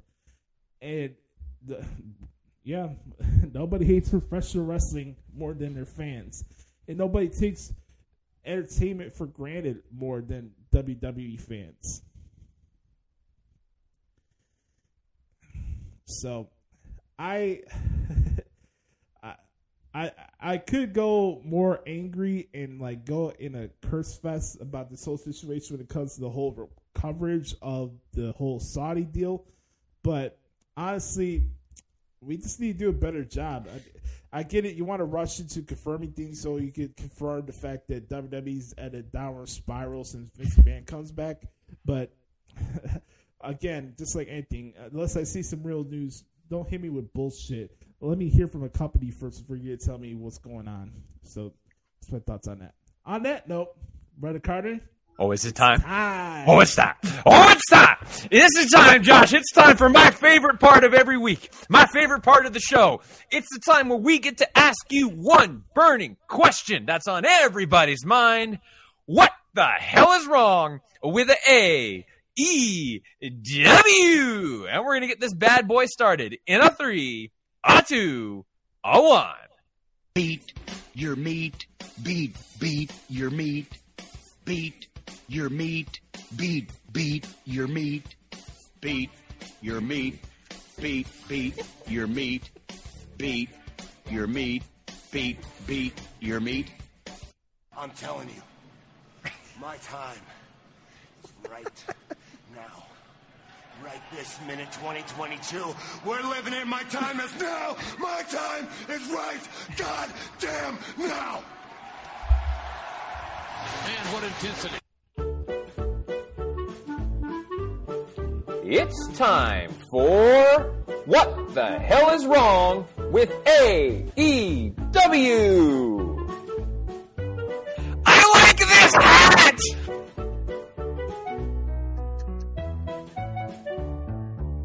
Beat One more time your meat. Never mind. All right, ladies and gentlemen, welcome to What the Hell is Wrong with AEW, aka What Isn't Wrong with AEW? The segment, most highly requested segment in all of professional wrestling podcasting. Brother Carter, the first one me and you get to do together live here in 2023. Let's get into this shit. Let's get into the shit. And Josh, boy, was there a lot of shit. Now, I am going to say, and you may disagree with me on this. Okay. I actually thought, for the most part, not like the first hour and 20 minutes I actually thought was a good show. From the first hour until when the Jericho Appreciation Society came out. Then it was literally some of the worst television I have ever seen in my life on a professional wrestling program. But I thought the first hour and 20 minutes was actually pretty good. It was a pretty good wrestling program. But then, oh my God. We'll get into it here in just a little bit. But I want to talk about the things that... Actually, you know what, Josh? Let's go in order this week. Let's not talk about things. Let's go in order this week. So I'm going to hand the floor back to you, and let's just break down the show. And I'm sure we're going to talk about some stuff. So go ahead, my friend. Hope you guys enjoyed this little background. That's true. Oh, it's absolutely true. It's funny that we got TK right in the center of it right here. You see that, Brett Carter? I see it. I don't know. My favorite is CM Punk saying I'm old and I work with children. Like, did you see the meme? Did you like that Twitter thing I sent you when Aaron Rodgers was? Yeah. If you haven't seen that one, that's terrific. Aaron Rodgers basically explaining what happened, and it's got the video of Punk saying I'm old, I'm tired, and I work with children. Right. Okay. So we start out the show with Plumber Moxley taking out the Cowboy. There was aspects of the show that I liked too last night, but as I was teasing earlier in the show, you can have fancy graphics, you can have upgraded ringside barrier little logos. I saw that at ringside. They try to upgrade that, but a mud show is a mud show. Indeed. And I don't take AEW's crowds seriously. I think they are a character in the show. And now that's not a bad thing. Of course, you want to have good energy and good vibes and stuff when you go to a wrestling match. That's not my issue. But I've always said this, and I've been consistent about this since day one. AEW crowds are misleading. They are. Just because a crowd is hot during the match does not make it a good match. Right. It's just not the case. But we had this match, and I was like, the following contest is scheduled for Crimson. But by the way, there wasn't full blood, but Moxley did indeed. I did see he did get busted open towards the end of the match. Oh, did he? I didn't. There was a cut over his head. I started to see some blood, but I didn't catch that. It wasn't excessive as we usually get at a regular John Moxley match, so I guess that's a good thing. I was going to say, I actually thought that this was for the most part, I actually thought this was a good match. And if I wrote down, if we get more of this from Moxley and Hangman Adam Page, I might actually be intrigued. Now, I could have gone without Moxley trying to bite Hangman Page's back. I thought that was stupid. Yeah. And, just flipping off the crowd around. Okay, again, and this is my other question, Josh. Who is the face and who is the heel in this match? That's a great question. I have no idea. Because they cheer the hell out of Moxley, and then he flips off the crowd for some stupid reason. That's my problem with this. I actually thought the match itself was fine, and I enjoyed it. But who am I supposed to cheer for here? Right. I have another issue with this match, too. It's that I mentioned this before, too. This happens a lot throughout the shows. I get it. You want competitive matches, but at some point, sell a goddamn thing. Yes.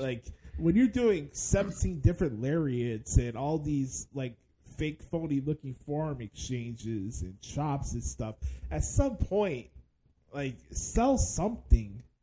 By elongating a match by doing chops and forearms, you're not. I'm sorry.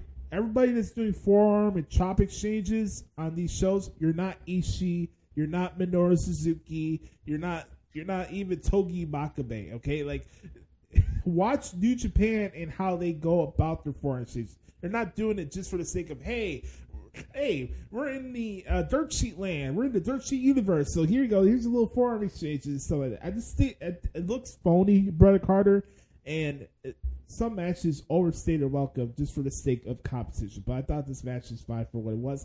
Heyman Page won. They're running an angle possibly that Moxley may or may haven't had a concussion. So, fine. We'll see. After that, we had the Acclaim drop a music video backstage. Supposedly they're going to be on Rampage, and they're petitioning to get themselves a star on the Hollywood Walk of Fame, which I don't think is a bad thing. That was hilarious. That was funny.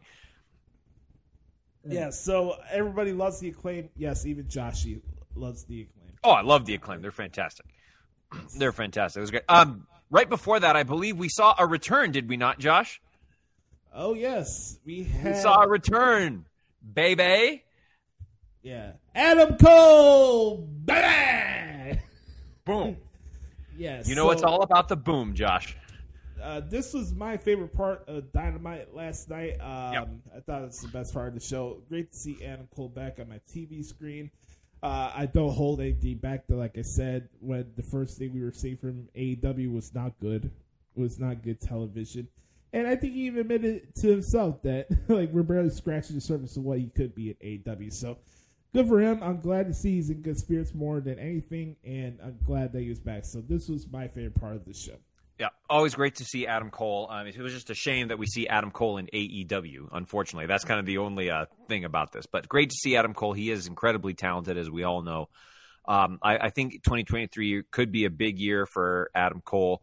If everything what he was saying is true about his injuries and stuff like that, then that sucks. And, I'm so glad to see that he fought through that and he's back and he's ready to go. I don't know how they're going to address the stuff with the Elite and all that kind of good stuff. They'll have to navigate that here in a little bit. If they even let Adam Cole have TV time, because with this company, you don't know who's going to be on television one week or the next. You just have no idea. So we'll see where they go with this. But yes, I'm very happy to see Adam Cole back. He gets a great reaction every arena he goes into. So that was terrific. Glad to see him back, baby. From there, we have a tag team match scheduled for one fall is Tarzan Boy, Jungle Boy, Jack Perry, and Hook taking on a team of Lee Moriarty and William Morrissey. I'm sorry, I'm not calling him Big Bill. That's a fucking stupid name. I'm sorry, I'm not. That's brutal Bob Evans. That's JoJo Dutch at best. I can't call him Big Bill. I just can't do it. But again, look, I'm a fan of Hook. He's had some bright future ahead of him. The crowd's into him.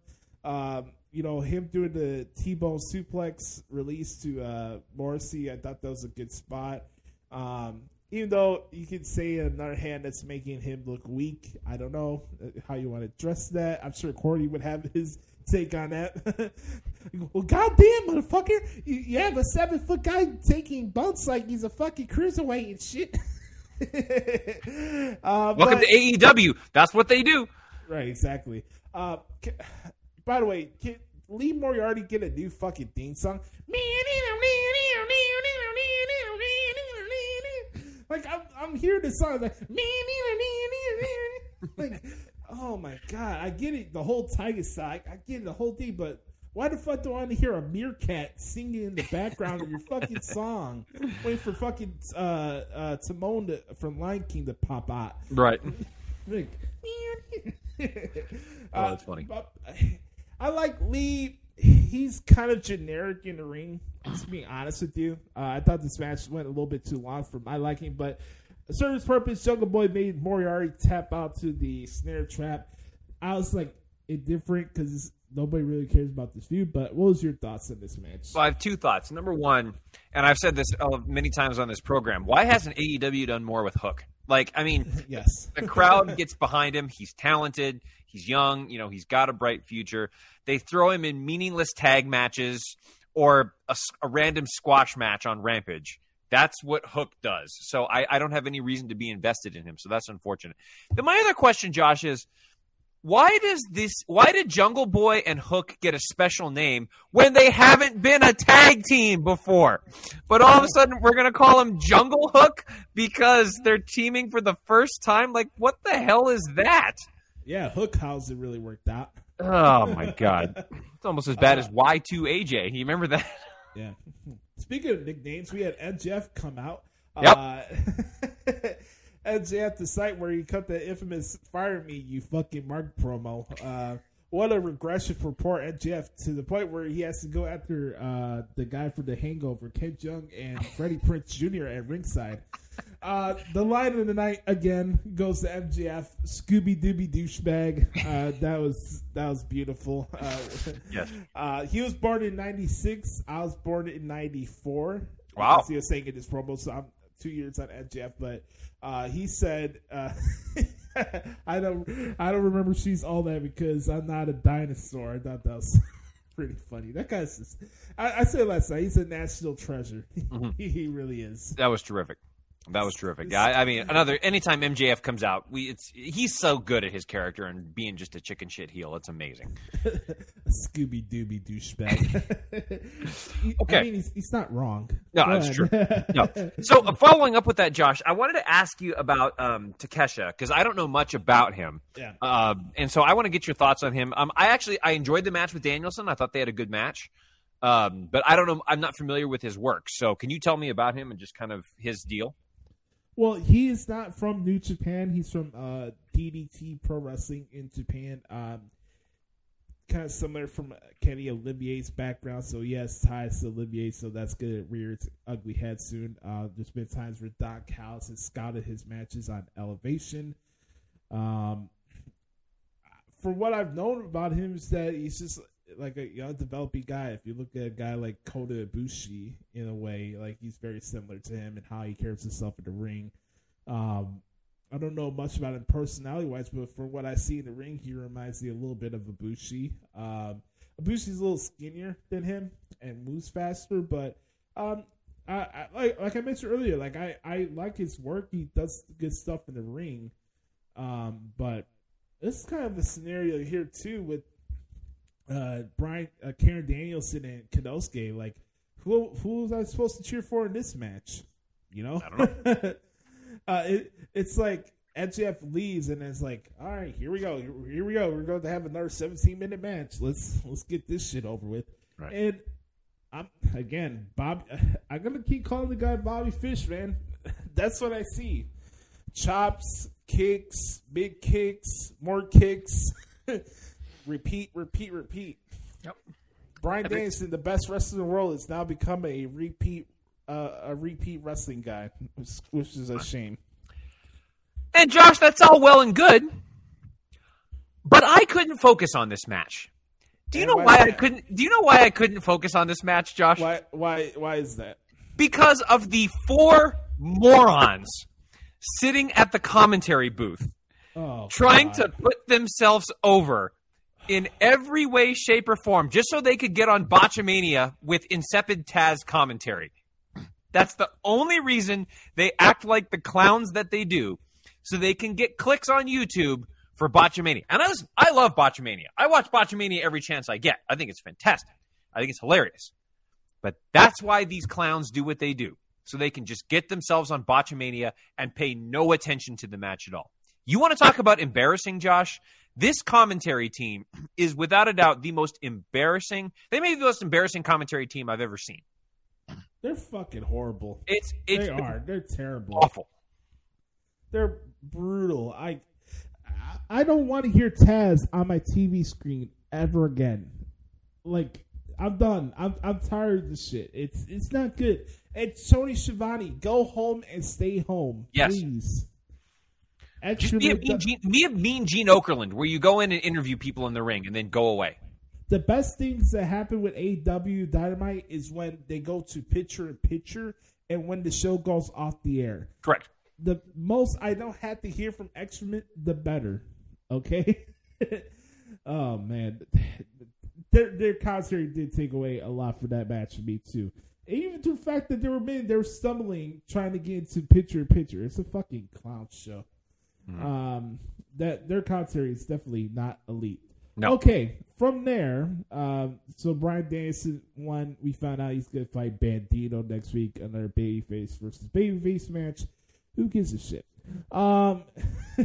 Backstage, we have Renee Paquette with Juice Robinson. Juice Robinson challenged Darby Allin to a match on Rampage. I'll do the Excrement impression in just a couple of minutes.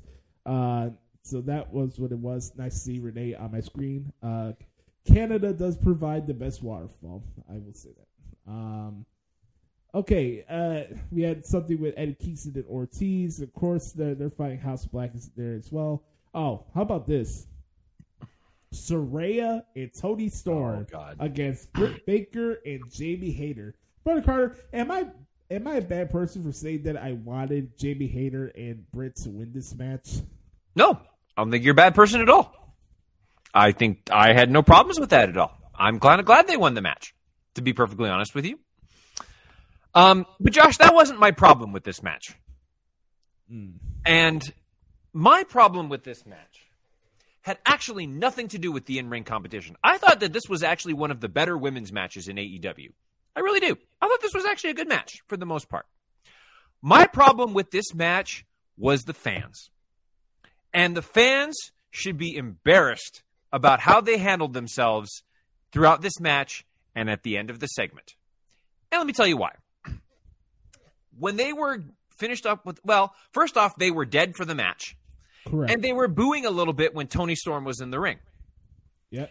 And then at the very end, when Shida comes in and they botch the finish, I really think they botched the finish there with, like, Shida was supposed to turn heel or whatever, but like, oh my God, I can't believe what I did. So they kind of butchered the finish, but fine. WWE butchers finishes all the time, so I'm not concerned about that. As they were transitioning out of it, you could audibly hear the crowd booing because the Sasha Banks marks, the Mercedes Moné marks did not get her debut, which they thought it was going to be.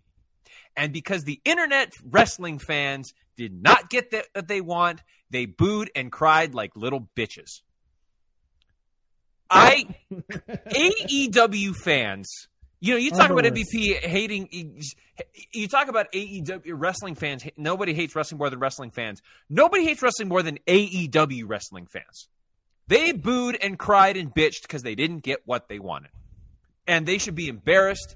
They should be just... They are the reason why professional wrestling is going downhill. Their fans are the worst. Honestly, I'm glad that she did not show up last night, to be honest with you.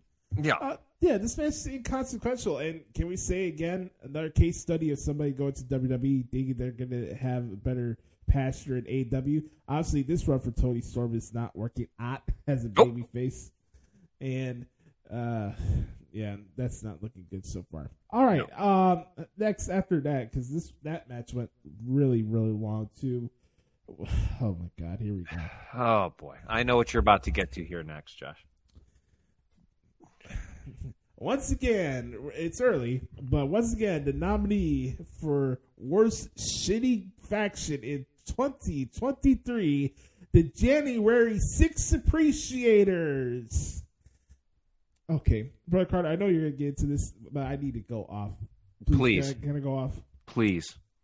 What in the ever-loving fuck did I watch last night? I wrote down the same thing. I said, what in the blue holy hell was this segment? This is worse than Bayley, This Is Your Life. This was worse than anything Kevin Federline did in WWE. This is worse than Le Dinner Debonair. This segment. This was worse. This was worse than Marina Shafir. You know me. You don't know me. You know me. This is another case study of why Chris Jericho continues to put on bad television, and why I have to remind people when they say, "Oh, this is a career renaissance for Chris Jericho." I'm like, who the fuck are you fooling? This segment, first off, went way too long. Yes. And trust me, I'm the last person that wants to type out 30-minute matches with the Young Bucks. But the fact that I wanted the match to start quicker tells you how shitty this segment was. Another case study of trying to put people where they don't belong. First of all, by the way, we had to do a roll call here, Brother Carter. Please keep microphones away from the following: Angelo Parker, Jake Hager, Daniel Garcia, and Action Andretti.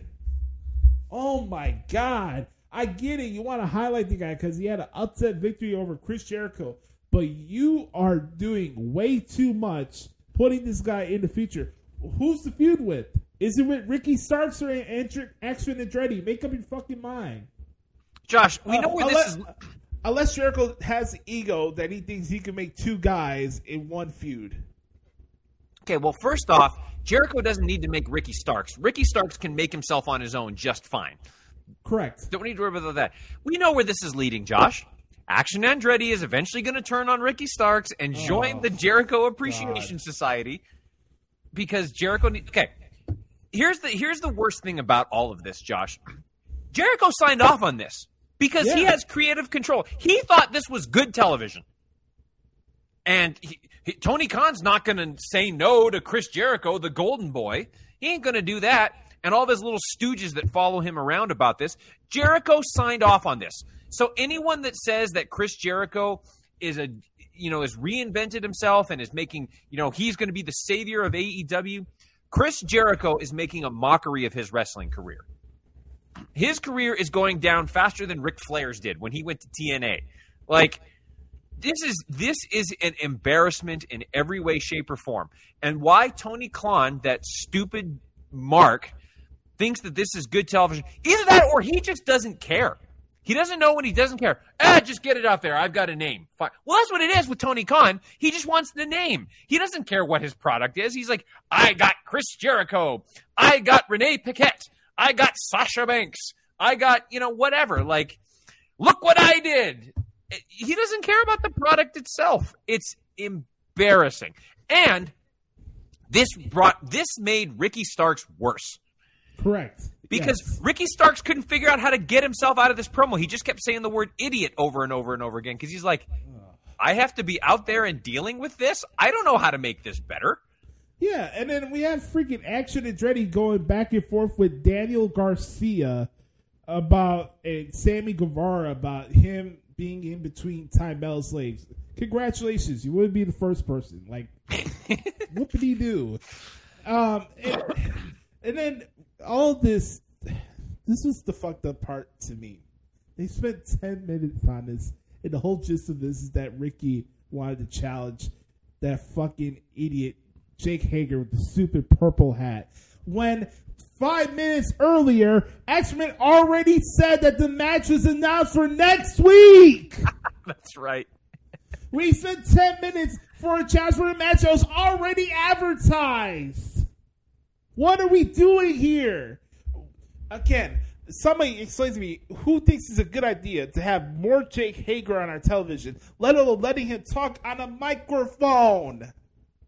No one in the Jericho Appreciation Society, I'm saying, should be allowed to speak. Not even Jericho. Nobody should be allowed to have a microphone. Yeah. What about Danny Magic, though? Now, do you know why Danny Magic is happy? Do you know why he's happy right now? You know what? My tits are hard. Oh, my God. Oh, my God. Bro, Carter, this segment was horrible. I almost turned off the TV. That's how bad this segment was. This was, I think the worst part about this is it makes Ricky Starks look worse, and he's one of the best parts about their company. So, again, he'll be like an MJF where he'll break through this and still make a name for himself, and it'll be fine because I think Starks is that good. But he's being forced to work with. You want to talk about working with children? Starks is being forced to work with children here in this part. Like, jeez Louise. And I say part of this Action Andretti thing, I think part of this isn't his fault because they're pushing him out there and he's not ready. So, and if I was Andretti, I'd take the TV time too. Don't get me wrong. Like, I don't blame him for going out there and doing this, but you're setting him up to fail.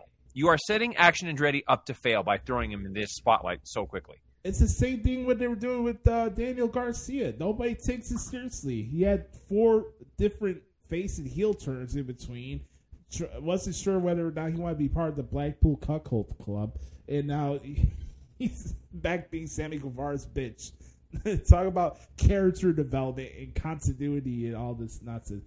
Ladies and gentlemen, the Jericho Appreciation Society sucks. They're terrible. Period. End of story. You know they're going to win Faction of the Year, right, Josh? Yeah, most likely. With that being said, it's time for the X-Men impression because we got. Please, yes, go ahead. Got you live on Rampage on TNT. We got Darby Allin putting his AEW TNT Championship on the line against Rock Hard Juice Robinson. From there, we have the Kings of the Black Throne, the House of Black's members Malachi Black and Brody King taking on a team of Eddie Kingston and Ortiz. Will Ortiz be able to trust Eddie Kingston? In the main event, it's Ruby Soho and Will Nightingale taking on the team of Anna Jay and Ty Mello, the Jericho Appreciation Society, in a street fight. Then coming up next Wednesday night on TBS is a brand new edition of AEW Dynamite. Bryan Danielson on his road to AEW Revolution will take on the high-flying Bandito. Also on AEW Dynamite, we'll get more comments from MJF. And Ricky Starks will take on Jake Hager of the Jericho Appreciation Society. Make sure to follow Tony Khan on Twitter for more match announcements. And don't forget, get your tickets right now at AEWTIX.com. Did I get the ticket site right? This yeah, AEWTIX.com. Yeah, very good. Good job. Sweet. Oh, my God. And then, finally. We don't even have to spend a lot of time on this, Josh, I don't think. We don't. But it is Escalera de la Muerte. Game 7, as Taz was saying ad nauseum during the match. The fact I love Renee, but the fact that they had to bring up the whole Lakers and Pistons rivalry from the 80s and compare it to this bullshit, I'm like, come on, man. Game 7, match 7 of the longest unappealing, uninteresting best of 7 series I've seen in my entire life. Brother Carter, this if you want to know what video game wrestling looks like, it was this match. Nobody was selling anything in this match. I couldn't wait that it was over.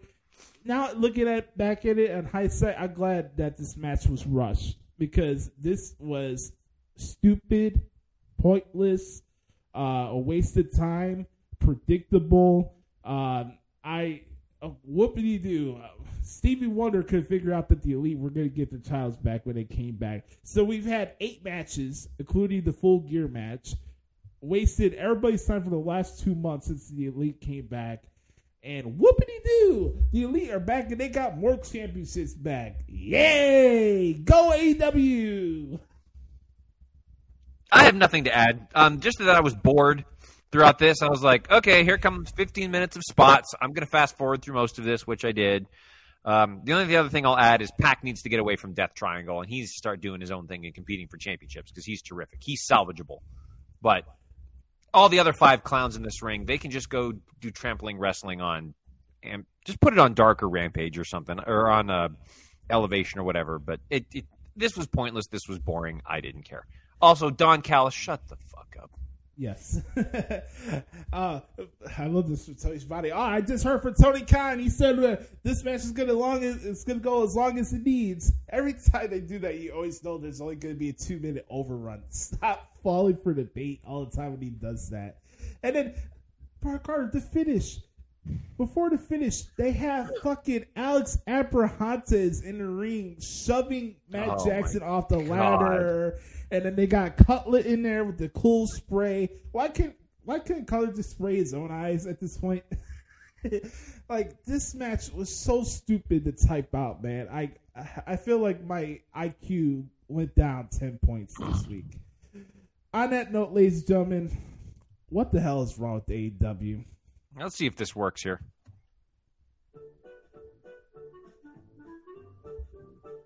This has been What the Hell is Wrong with AEW. I like this hat!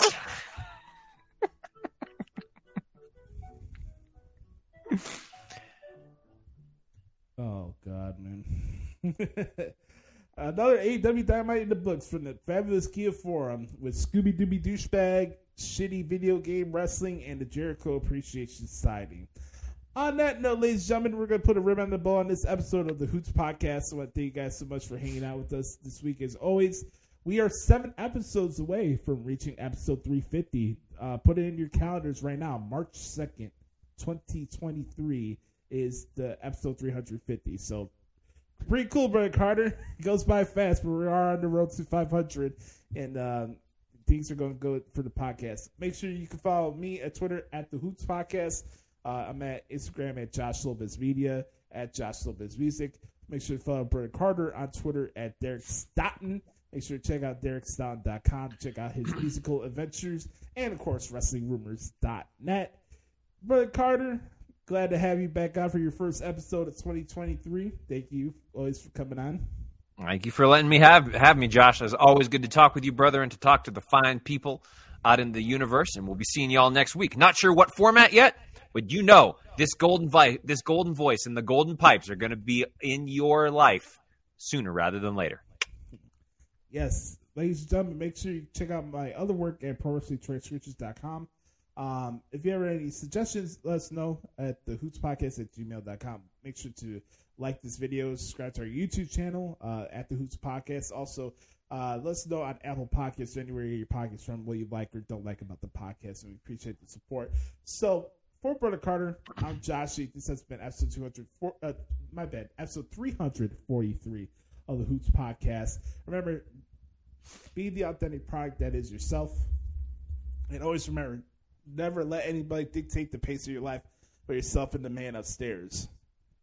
Enjoy the playoffs this week. I'm sure we'll have a lot to talk about. And then next week, we get closer and closer to the Royal Rumble. So have a wonderful weekend, everybody. This has been the Hoots Podcast. We'll talk to y'all next week. Yes, sir. I like this hat.